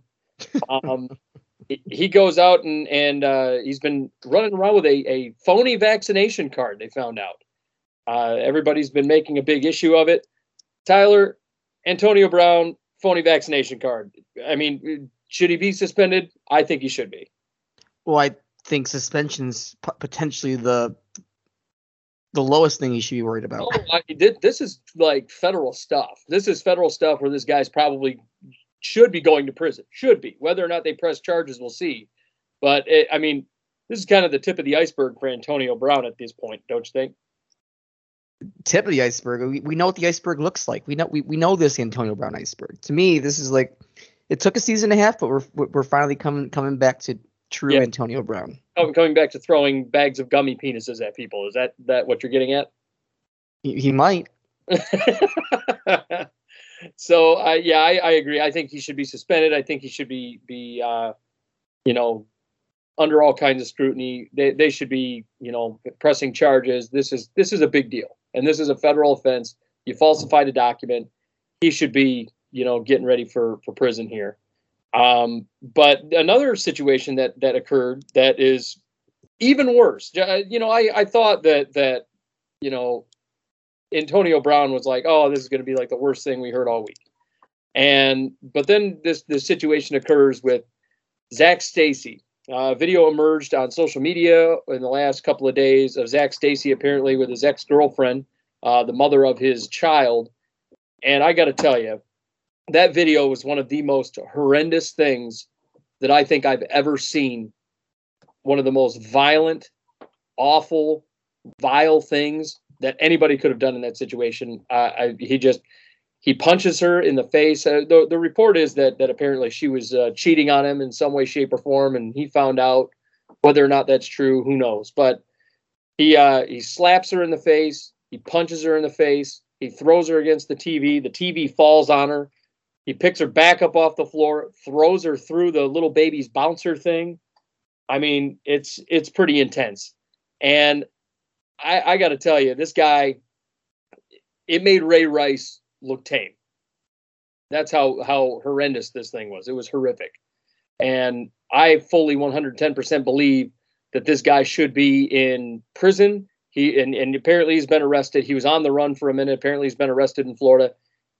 He should be in prison for the long term. He should never be able to see that child again. And what really bothered me even more is the fact that the baby, the 5-month-old baby, was within feet of this whole thing. This guy is a monster. He is a piece of garbage. He should be in prison. He is absolute shit. Zach Stacy should never see the light of day ever again. Maybe that's just my opinion. Tyler, what do you got? I think you hit the nail on the head. This was gruesome. It was brutal. I can't believe that actually took place. Now, in other news, Pete Carroll talks about Chris Carson. He said, "I don't have an update for you. He practiced last week, but there was no timetable for his return." That was earlier in the week. Today, we found out Chris Carson will officially be getting neck surgery. He'll be out for the year. Chris Carson, I mean, are we done with Chris Carson at this point, Tyler? Is it game over for him? I mean, can we just call it a career for this guy, at least in Seattle? I think it'll be done in Seattle. I do too.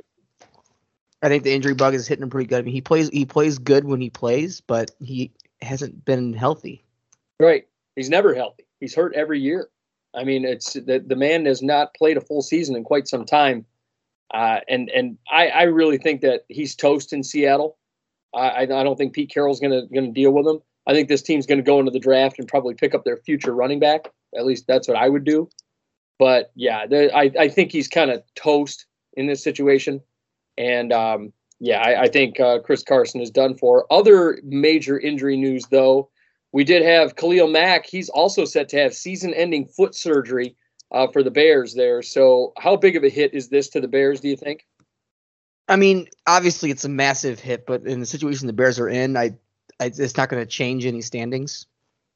Yeah, I mean, technically speaking, I mean they're not out of the they're not out of the realm of possibility of making the playoffs. I don't think they will, but it's not out of the realm of possibility. That's the thing. So I mean, I think with this loss, though, with the loss of him, I think this makes it so they're not going to make the playoffs at all. I think they're basically toast at this point. Especially they already don't have a secondary on that defense. I think that pass rush is the only thing that kept that defense alive. I think that the Bears are basically done for. Yeah, for sure. Yeah. Next up, other injury news. You got the Lions quarterback Jared Goff. He's doubtful to start against the Browns with an oblique injury. Tim Boyles to get the start. So we can just call it 0-9-1 at this point, right? I mean, is that kind of where we're going? Yeah, I think it definitely is, but we could have an issue on our hands. Why is that? I mean, me and you argue it to the end of time, but it's going to make it hard to do it if the Lions were to go in with Boyle and beat the Browns to defend Goff. I don't think that Boyle, we've seen Tim Boyle. We've seen him before, and he's not good. I think this is going to be an 0-9-1 situation. I don't think I have to defend Goff at this point. I really do think that he's toast. And yeah, Tim Boyle, he's not going to get it done. Goff is the better quarterback. I'm not worried about it at all. There are a few things that are concerning in that game. But one thing that I'm not concerned about when it comes to that situation is that Kevin Stefanski just said he expects Myles Garrett to be back this week for that game. Additionally, Nick Chubb has been activated off of the COVID-19 reserve list, so he's going to be back on Sunday. And we know that Baker Mayfield, he's banged up. He said, this is probably the most beat up I've ever been. He sat out of practice earlier this week with a shoulder and foot injury, but I fully expect Baker Mayfield to be on that football field. And I think that Baker Mayfield is a good enough quarterback to defeat the Detroit Lions handily. We are not going to see a repeat of what we saw last week with the Pittsburgh Steelers and the Detroit Lions. Am I right? I would agree. And we don't know a lot about Tim Boyle. He's only thrown 4 passes in which he completed 3 of them. So there's not a lot there. Yeah, there's not a lot. And there's a reason that he's a backup, though. There's an absolute reason. And Tyler, I actually have a guest in the studio right now.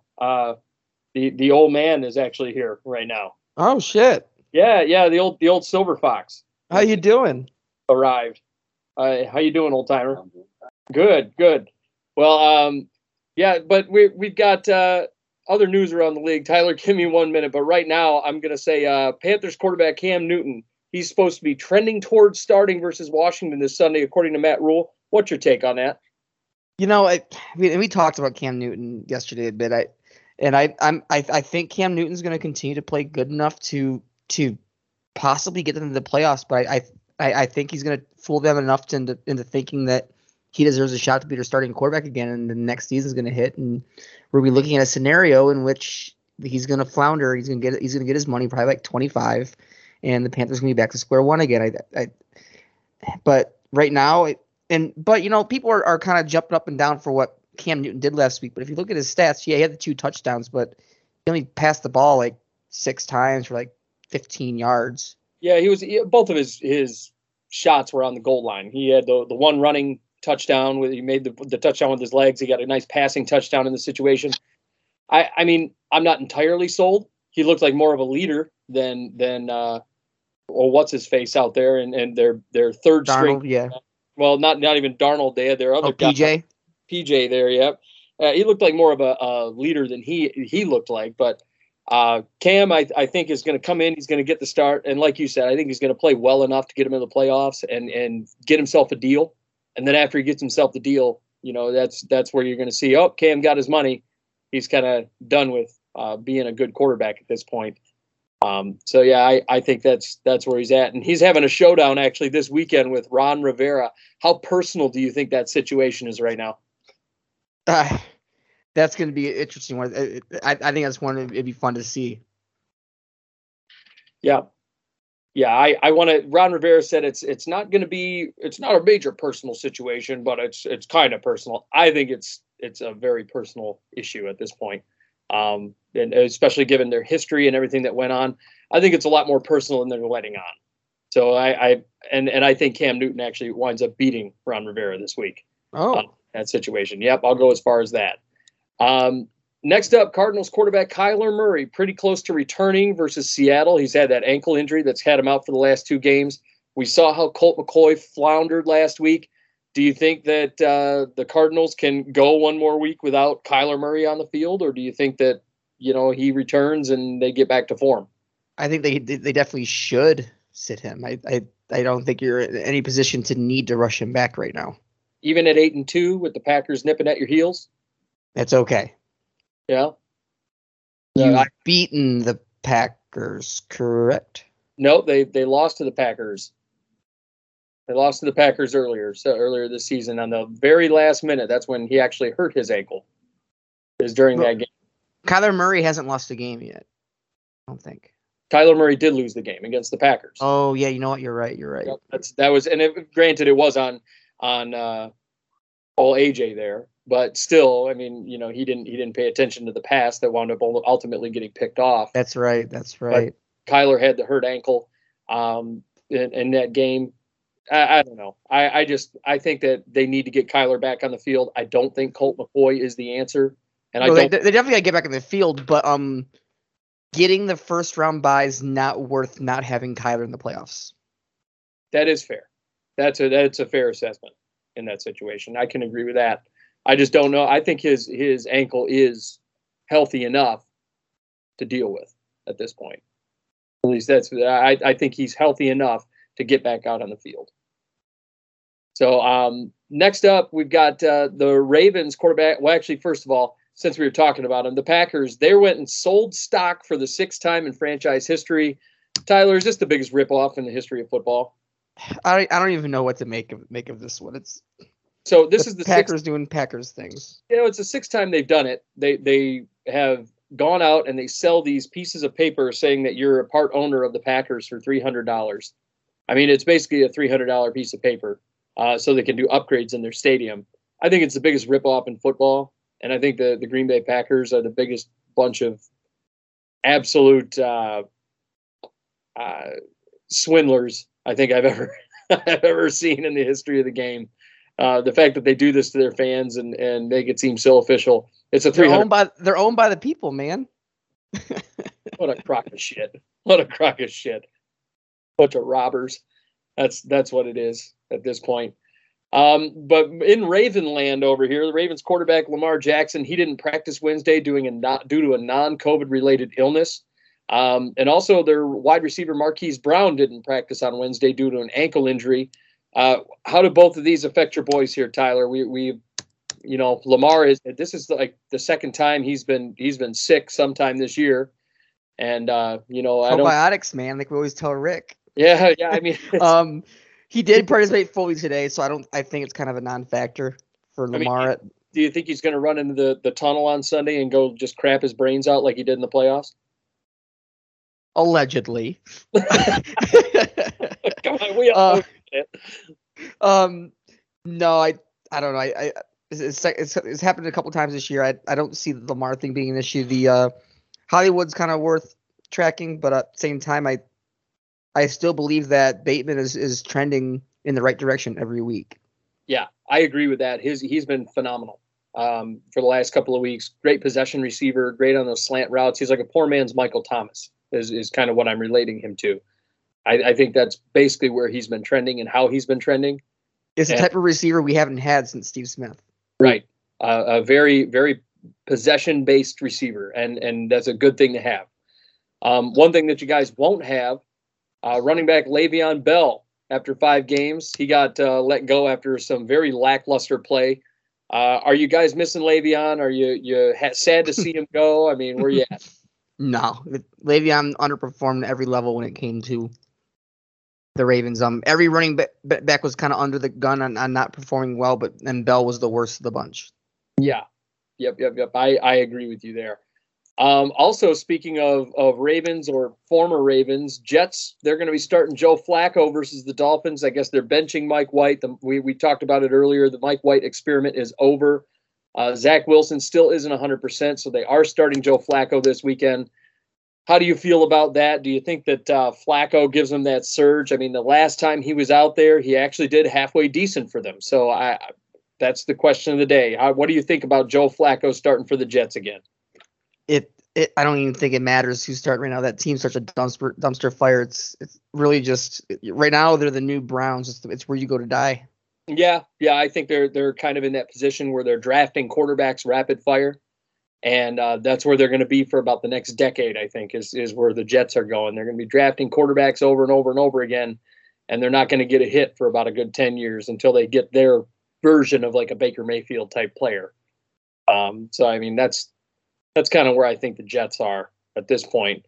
Also, coming out of that division, the Patriots running back Damian Harris, he's no longer on the injury report with a concussion. Ramondre Steven, is he a one-hit wonder at this point? Do you think there's a major timeshare? What do you think on this? I think he might be a one-hit wonder. I don't really buy it. Yeah, I don't buy Ramondre Stevenson.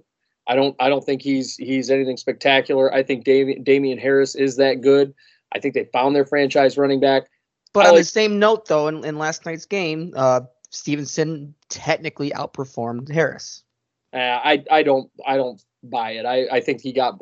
I'd have to look at the carry load, but they both had like a six yard per carry average. Both had about 12 carries. So it was basically the same stat line. Yeah, I'm going Damian Harris here. I would take Damian Harris in an instant. Also, Falcons tight end Hayden Hurst was ruled out for Thursday's game with an ankle injury. Not a huge hit, but with all these injuries that the Falcons are experiencing at this point, do you think that the Falcons obviously we think that they're cooked, even in spite of winning a few in a row and going 4-5. Do you think that the Falcons are kind of cooked and that they're not going to be anywhere near a playoff team that they were kind of hoping to be? We also saw running back / wide receiver, offensive weapon, whatever the hell you want to call him, Cordero Patterson. He was a game time decision versus the Patriots on Thursday night doing an ankle injury. He wound up being out. Cordero Patterson, is gone. What do you make of this? Are they cooked at this point? Falcons are definitely cooked. I think you'll see Matt Ryan move on to a different team next year. Yeah, that's what I'm thinking. I don't think he wants to remain in Atlanta, and he's been getting the hell beat out of him by basically a bad offensive line that's allowed a lot. So I think Atlanta's done for him. I think they're going to be searching for a new franchise quarterback in the next year here.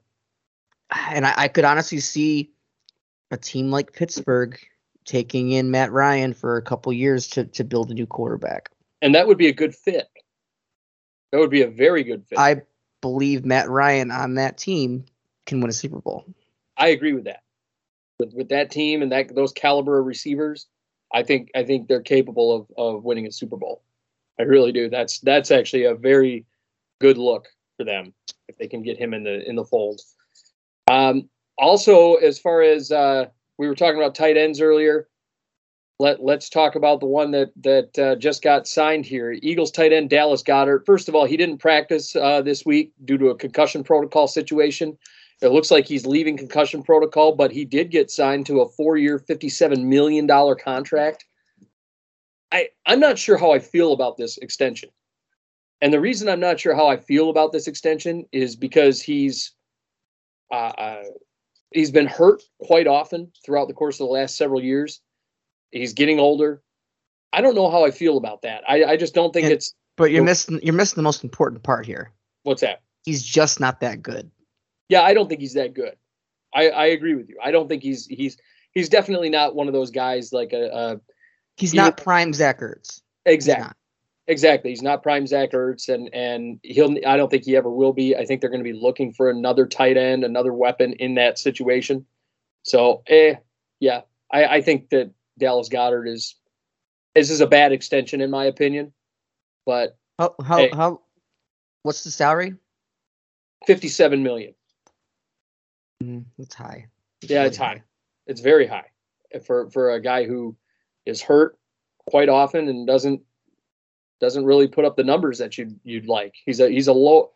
I guess you could call him middle. He's a very middle of the road tight end is the best way to put it.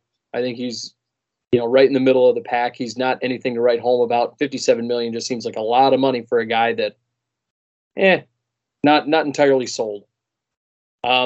Also, guy that I'm not entirely sold on that just got a big payday. Broncos, they extend wide receiver Tim Patrick to a 3-year, $34.5 million deal. Not a fan of this one either. I like Tim Patrick, but for the amount they utilize him or don't utilize him, this seems like a lot of money for a guy that really he's underperformed outside of that stretch last season where all the receivers got hurt. I mean, I don't buy this. He's a number 3 receiver, really. Do you think 11 million is worth is what he's worth? A little high, but I'd pay him 9. Really, 9? Yeah, to me, he's a very good number 3. I think he's been the victim of bad quarterback play for the most part. Mm-hmm. And I think this year's kind of opening up just how good a receiver he is because he's already almost 200 yards past his career high already. And he's already got a career high in touchdowns. I think he should be somewhere in the 8 range, 8, maybe 7. I just don't find him to be worth $11 million. That's a lot of money for a number 3 guy. And I don't know. I have trouble with this contract too. He's on pace for 1,000. Yeah. I mean, and 1,000-yard receivers to me worth around 10. But we're not there yet. He hasn't done it yet. Yeah, we're not there yet. We're talking 523 and 4 touchdowns. We still have 8 games left to play, I think, for the Broncos, 7 or 8. So I mean, we'll see how he shakes out. We'll see if he can break that century mark. But I want to see if he does it this season. Speaking of receivers, wide receiver Amari Cooper out for the Cowboys. He's placed on the COVID reserve list for this Sunday. Do you think? Well, it's going to obviously be the CeeDee Lamb show this weekend. Do you think CeeDee Lamb can do enough to get it done against a very tough Kansas City Chiefs team who's just come alive recently? We're about to find out if CeeDee Lamb is a true number one who can play when he's the only guy on the team. Yeah, because the great ones can do that. We found out this year so far, like, for example, Calvin Ridley could not. Calvin Ridley is a high end one, but only when he has a number two, a reliable number two support. Right, and he hasn't had that. And I think that there are a lot of times when number one receivers will go out there and even without name number twos on the team and on the field with them, they still manage to put up the numbers and still manage to get it done. And I want to find out if CeeDee Lamb is capable of doing this, because obviously Amari Cooper, he's not going to be there forever. CeeDee Lamb's got a long, long stretch ahead of him. So I want to find out if he's actually going to be a true number one there, or if he's just kind of a lower end number one that needs a higher end number two to keep him in the game. Cooper's got time though. He's in another 5 years.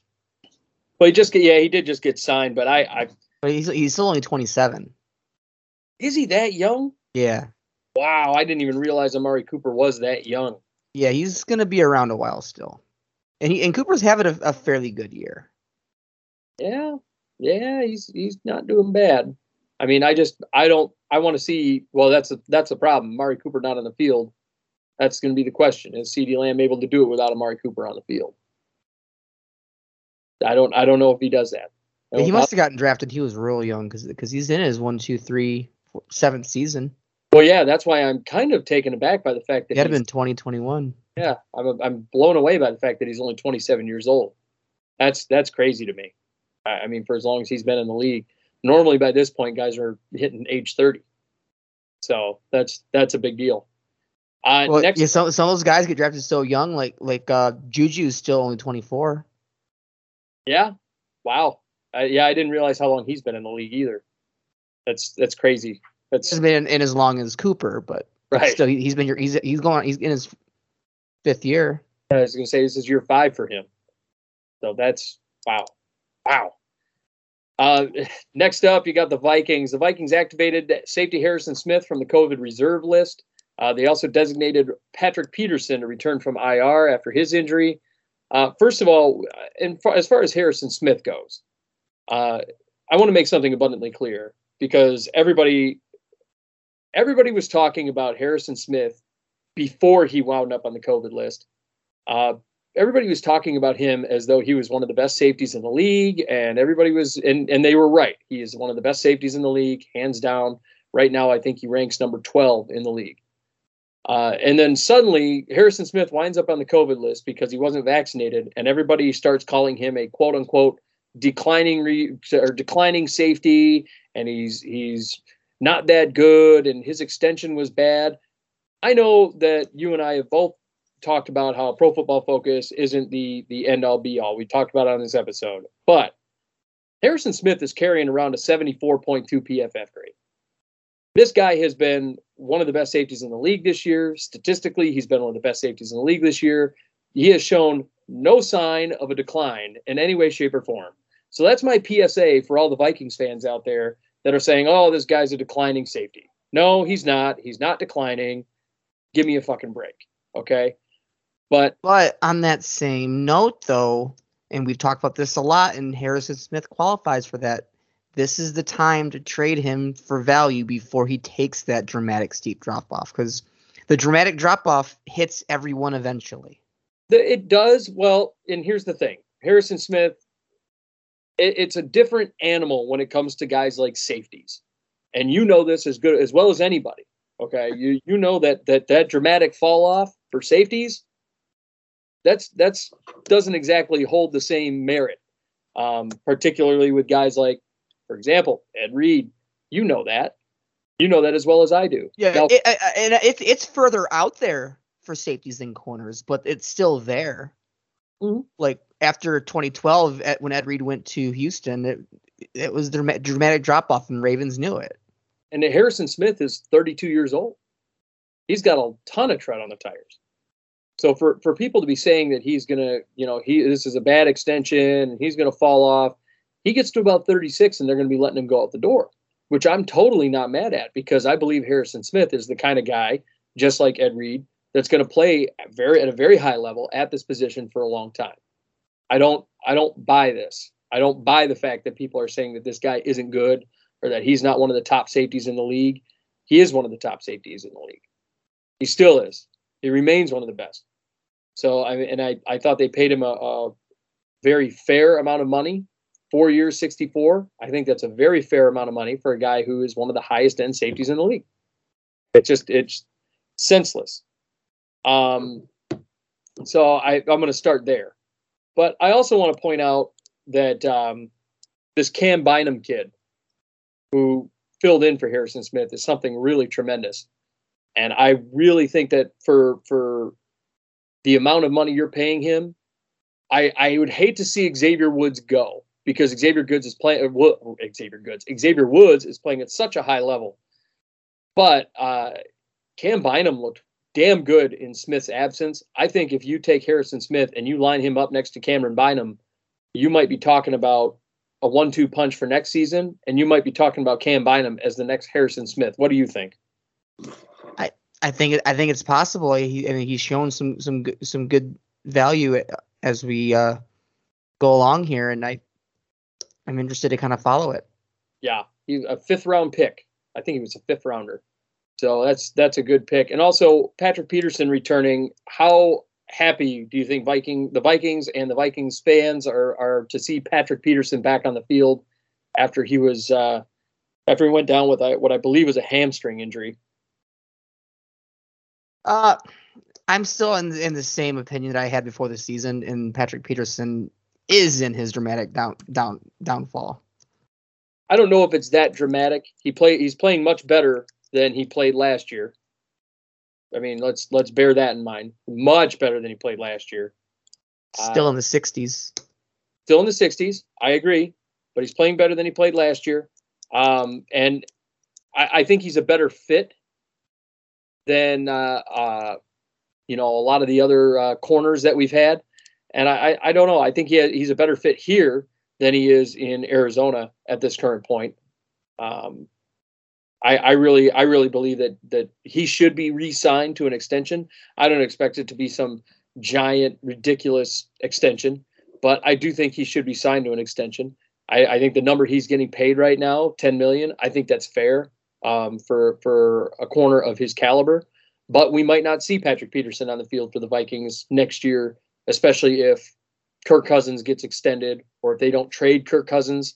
That might be a whole different thing. But I think Peterson has played well. He deserves a decent amount of compensation for the way he's played this season. And also, talking about defensive backs, Minkah Fitzpatrick also landed on the COVID reserve list, but we don't talk about his declining at all, do we? So, yeah, I heard you. Minkah Fitzpatrick, he winds up on the COVID reserve list. Also, Steelers. Wait, I'm confused. What do you mean you heard me? Oh, I heard you kind of go in the background there. That just might have been coincidence. Oh, okay. And Steelers outside linebacker TJ Watt, he suffered a nasty hip and knee injury. Thankfully, the MRI showed that there's not any structural damage to either, and that he will actually probably be able to play on Sunday. How big of a hit are losing those two guys? How big of a hit is that to this Pittsburgh Steelers team that just struggled to beat the Lions, or to tie, didn't even beat, struggled to tie with the Lions 16-16 this past Sunday? I think it's a big hit. I mean, despite the down year for Fitzpatrick, he's still one of those big heart and soul pieces of that team, and I think it's going to be a massive hit. Yeah, for this defense. Yeah, he's so good in coverage, and people don't realize like he's not really a major tackling type of safety. He is having a huge down year, but he's generally really good in coverage. That's usually what he's there for. And yeah, I think Minka Fitzpatrick is going to be a huge hit. I think Watt is the bigger hit if he can't play. Game-changing type of player. Oh, 100%. Game-changing type of player coming off the edge. Teams can't, they try to account for him, but they can't account for him. He's just that good. He creates so many turnovers. It blows my mind. And at least when he's not trying to punch the ball out and punching guys in the face while he's doing it. So yeah, they lose those two key players to their defense. Also on the Chargers side over at the Chargers on their defensive side of the ball, they had to place defensive end Joey Bosa and defensive tackle Jerry Tillery out on the COVID reserve list. Huge. You made me nervous. Chargers. Well, I'm sorry, what? I thought you were going to say Chargers placed Derwin James on IR. Oh, no. I'm amazed that we haven't seen that yet. He's actually stayed sort of healthy this season. I'm happy because I love Derwin James. Yeah, I like Derwin James a lot. I'm surprised he's stayed healthy thus far because he's been hurt for the last 3 years now. So something like that, yeah. Some ridiculous number. So, but Joey Bosa and Jerry Tillery wind up on the COVID reserve list. They won't be available for Sunday. Big loss for the Chargers going into their upcoming games. I mean, if you're the Chargers, are you just starting? Are they falling apart now? I mean, because they lost. Starting to seem like they kind of are. Yep. After the hot start, 3-0, Herbert comes out firing, looking like an MVP candidate. And now the Chargers have slowed down to a crawl. It's kind of looking like they're going to wind up in last place in this division at this rate, doesn't it? No, I don't think that's going to happen. I still think they're going to get second. Really? You think they're going to come out that hot, huh? They don't got to be that hot. I mean, they're still tied for second. Oh God! In this competitive division, I think they got to get hot, especially with Mahomes coming out and doing what he's been doing. I think they've got to get a lot hotter than they have been, especially over the last 2 games. It's bad. Also in that division, Raiders place safety Tyree Gillespie on IR with a hamstring injury. The Raiders have been losing defensive backs left and right this season, and that's how Nate Hobbs. They're lucky they had Nate Hobbs around because that's how Nate Hobbs, wound up on the field. Do you think this is a huge loss for them? Do you think that the Raiders can survive another defensive back going down, especially a starting one like this guy? No, I think it's starting to add up on them, and you kind of saw waves of that last week. Yeah, they got smoked by Patrick Mahomes and company. That's not good for them. You could, and really, now that we mention it, the Raiders could be the ones that wind up on the bottom of the division. I think it's possible, and the Broncos are another one. Yes, Broncos are another one, but the Broncos still, Jekyll and Hyde. We talked about it earlier in the pod here. Some nights they come out strong, and some nights they come out, looking like they looked this past week. So we could see either. I think you're talking about Raiders or Broncos potentially hitting the bottom of the division if they can't, kind of corral this injury bug that they've got going on. Also, we've got the 49ers. The Niners running back Elijah Mitchell, he suffered a broken finger. His status is currently uncertain for Sunday. He'll be a game-time decision. And they also released corner Dre Kirkpatrick. Is Kirkpatrick overrated? And B, do you think he lands? If so, where? I think he kind of is overrated. I do think he'll still land, but I don't know who's going to take him. Yeah, I could see him going to maybe Seattle and staying on the West Coast. The Rams might suck him up because they seem to be going after everybody. But I don't see a guy that is a championship caliber corner. Maybe that's me. I don't think he is. But, he played really good ball for the Bengals for quite some time. He did. Yep, and I don't know. Maybe if Mike Zimmer, and I believe short of a Super Bowl, Mike Zimmer gets fired in Minnesota. Maybe wherever Mike Zimmer winds up, Kirkpatrick winds up too, because I believe they did play together in Minnesota, or in Cincinnati for a little bit. So wherever Zimmer goes, you might see Kirkpatrick wind up. That could be a possibility. but I don't think it's going to be this season. I don't think he gets brought on this season after getting released. Next up, you got the Seahawks head coach Pete Carroll on the officials in the blowout loss against the Packers. He said they were a huge part of the outcome of this game. Are the officials causing more trouble this year than ever before with these calls and these penalties? And we saw the one with the Bears. Do you think the officials are causing more trouble than they ever have in the past? I don't know. I feel like every year we talk about how bad the officiating is, and every year we say it's the worst it's ever been. So to me, it's always been bad. To me, it's just another bad season that we've always had. Is it a tier higher this year? I mean, I think the taunting thing, and that's more against the NFL, I guess. I think the taunting is the worst penalty that they could have ever come up with.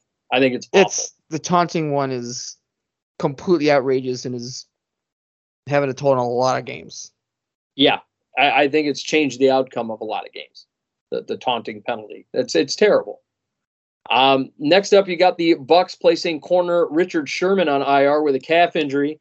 How bad do you think it affects the Bucs, who are already void of solid corners? Not at all. Sticking to my guns from what I said when they signed the motherfucker. Yeah, you just don't like him. No, I think he's overrated. I think he's done. He can him and his 50 PFF for those that keep track of that can go home and be shitty at home. Yeah, he looked good when he played for the when he did come in to play for the Bucs. He looked okay.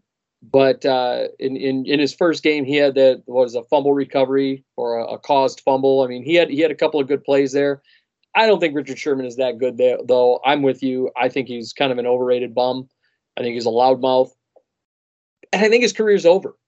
I really do think this is it. And all she wrote for Richard Sherman. Just go home, retire. You're a first round Hall of Famer. Just go enjoy it. Yeah, he'll get a first ballot Hall of Fame just because of who he is. You know, and I believe that, even though I don't think he was that good. And he's maybe you can let Crabtree induct you. Yeah, that would be wonderful. Also, the Tennessee Titans, they go out and sign defensive lineman Kyle Pecco to the active roster. I like this move. I think this is a guy that is a starter, and the Titans already have a really solid team. This is a good backup for them, even though they have a ton of starters. They have good starters already. I think this guy's like a really, really high-end backup for them, and this is a good problem for them to have. I'm with you on this one. I think they're trying to make some good decisions to get themselves poised for the deep playoff run, and this is one of them. Yeah, this is and this defense is what's keeping them afloat and keeping them alive. I like this move a lot. I thought it was really smart. Next up, the Giants went out and signed Bernardrick McKinney to the 53-man roster, and they added running back Jonathan Williams to the practice squad. I like McKinney a lot. And I thought the Giants, they did the right thing making this signing. They needed linebacker help. They got their linebacker help. I think McKinney is he's not a world beater. He's not, going to be some sort of Hall of Fame linebacker, but he's a very good linebacker, and he kind of fits the mold. I like this move. I think it's smart. Bernardrick McKinney, where do you land on him? He seems so hit or miss to me. It's hard to really get a good gauge on what his true value really is. Yeah. He played with the Texans for quite some time. He was kind of a staple over there for a while. Right now, I mean, obviously he's not doing well. They haven't used him, but I mean, at one point back in 2018, we're talking about, and if we're talking about PFF grades here, back in 2018, this guy was an 80.9 overall. So, I mean, he's not too far off, and he has gradually declined over the several years. 2019, he went to a 67. 2020, he went to a 57. Now this year, he's at a 28.3, but he's barely been used, and he hasn't seen a lot of snaps. I want to see what they do with him and how they utilize him. I really do think that he's an underrated talent, and they could get some good value out of Bernardrick McKinney in this system. I really like this signing. I thought it was really smart. And also, the last but not least, the Saints running back Alvin Kamara is ruled out for Sunday's game versus the Eagles. It's going to obviously lead to Mark Ingram starting. Tyler, do you think Ingram can get him another W? I think he can play decent enough to get him through, but Ingram's not Kamara. No, he's definitely not. But he performed well last week, and he had a touchdown. I think he's a good enough running back to get him through the current situation. Don't you? I do. Yeah, I'm with you on that one. And Tyler, that's our news around the league. We do have one more piece of news that's weird and interesting. We have more. Oh boy. Texans quarterback Jeff Driscoll. Oh no. Has officially moved to tight end. What? Yes. They believe that he has the size and the speed to perform very well, as they view him as a rare athlete. That's one of the most stupid things I think I've ever heard. That's as bad as Tim Tebow. Yeah, I think it's worse. Yeah. Because Tim Tebow actually is an athlete. Tim Tebow could have succeeded as a receiver or a linebacker, not a tight end. Yeah. The issue with Tebow was the idea that you need him to block, but I think Tebow could have been a great blitzing linebacker or like a slot receiver. Yeah, this is a bad move. That's some of the most silly bullshit I've ever heard. Wow. I mean, this is one that I like to, I not to pull you into my bullshit here, Scott, but if Jeff Driscoll comes out and performs like a rock star at tight end, we should probably do something on the air as a punishment for shitting on him. Yeah. Oh my God.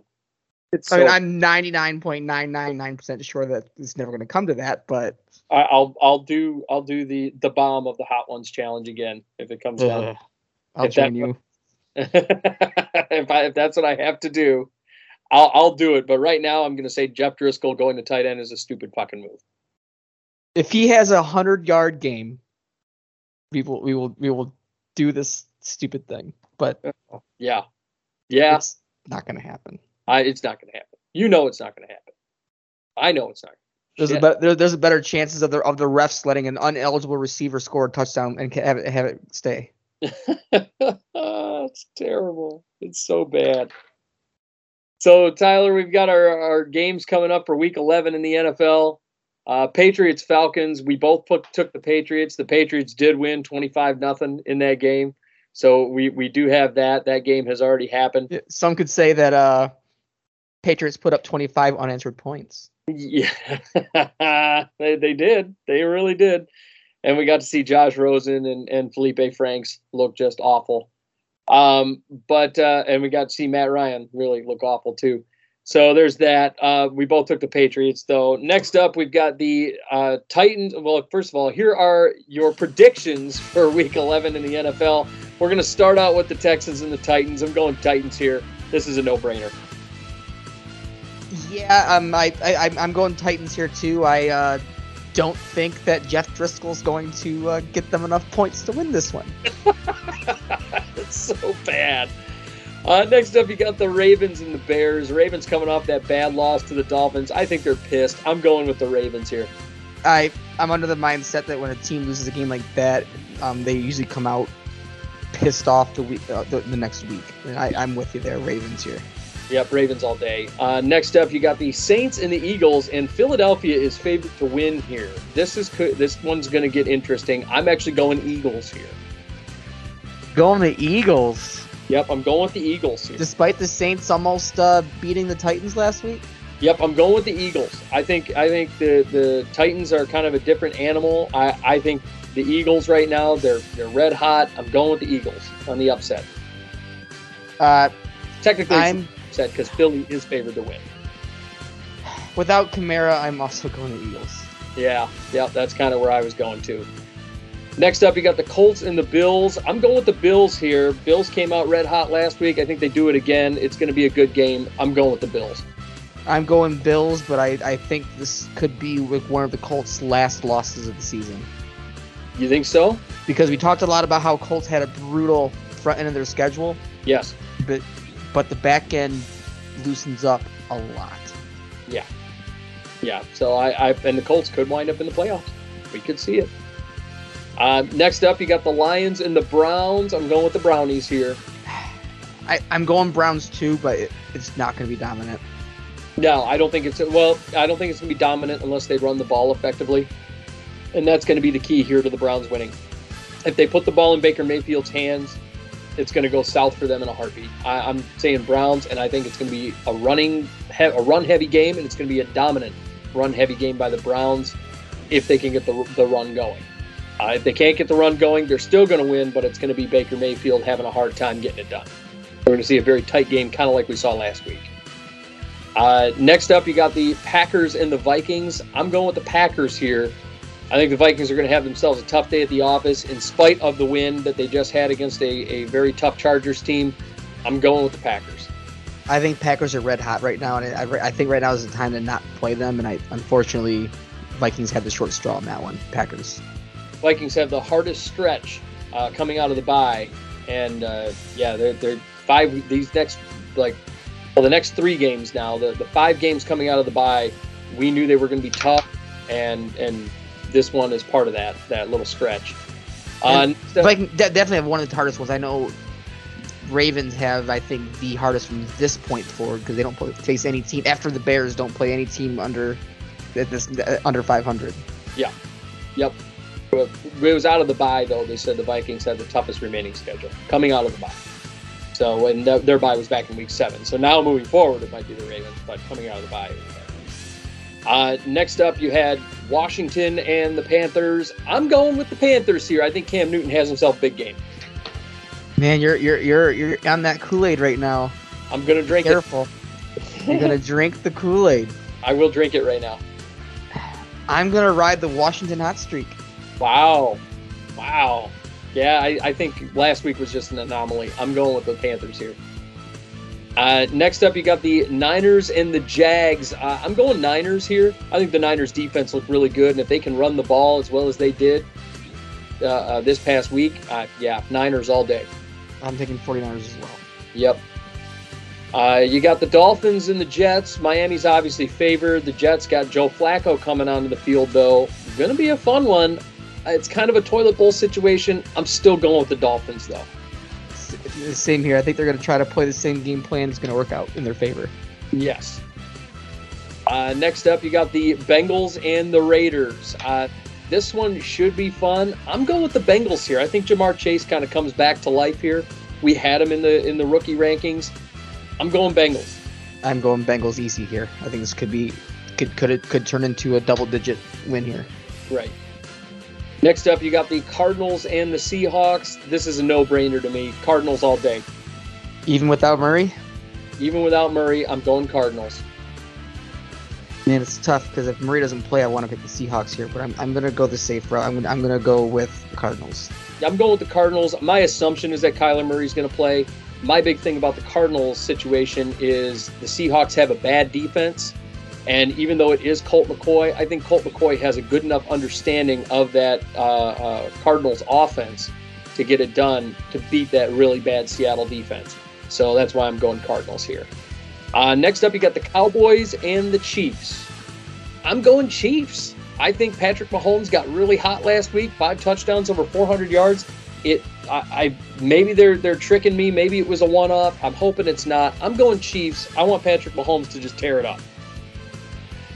I think what you're going to have here is, I said in the first half here, that the AFC screwed up by letting the Chiefs back in the mix, and I still believe that is the case. I think Mahomes puts up over 400 yards, over 4 touchdowns, and lose this game. Wow. I think this is going to be a shootout. Woo. I'm going Dallas. Even without Amari Cooper on the field? I think they'll get it done. They have some good depth at receiver. I think they'll get it done. Wow. And then Sunday Night Football, Steelers and Chargers. This may be the game for the Chargers to kind of get it back a little bit. Chargers, I'm going with them all day over the Steelers. I think they get it done. They're going to go to 6-4. I'm taking Chargers here too. Yep. And last but not least, you got the Monday Night Football game, probably just the ass whooping on a Monday night. Buccaneers versus the Giants. I'm going with the Bucs. It seems to be that the Bucs are going to come out pissed off on back-to-back losses here, or maybe the time is here. No. But I don't think it's quite yet. I think the Bucs are gonna clobber them. Look, I've seen that look on Tom Brady's face before, and he stood in front of that podium. I've seen that look. I know what that look means. That look means that somebody's about to get thrashed, and he's gonna go up. He's gonna throttle the Giants this week. I hope Danny Dimes puts his dick in his mouth. Go tell Tom Brady he's old and go home. Yeah, and then he can go home and kiss his kid on the mouth. What a weirdo. But that is our predictions for Week 11 in the NFL. Tyler, we got another one in the books here. I want to give a quick shout-out to one of our sponsors at It's Your Time Massage. Amanda is a wonderful massage therapist. Check her out at iytmassage.com. You can also go over to Face Kicked Apparel. Get all your T-shirt screen printing. You get all your shirts, hoodies, hats, beanies, anything you could ask for over at facekickedapparel.com. Sean's a great screen print guy. You pickety sticks it over at facekickedapparel.com. And Tyler, we got another one in the books. You ready for Week 11? Let's do it. All right, brother. Well, thank you so much, folks, for listening. For Tyler and myself, we will see you next time right here on the Outside Blitz. Join us soon on the Outside Blitz, and be sure to follow on Facebook at facebook.com/The Outside Blitz, and feel free to email us questions at theoutsideblitz@gmail.com.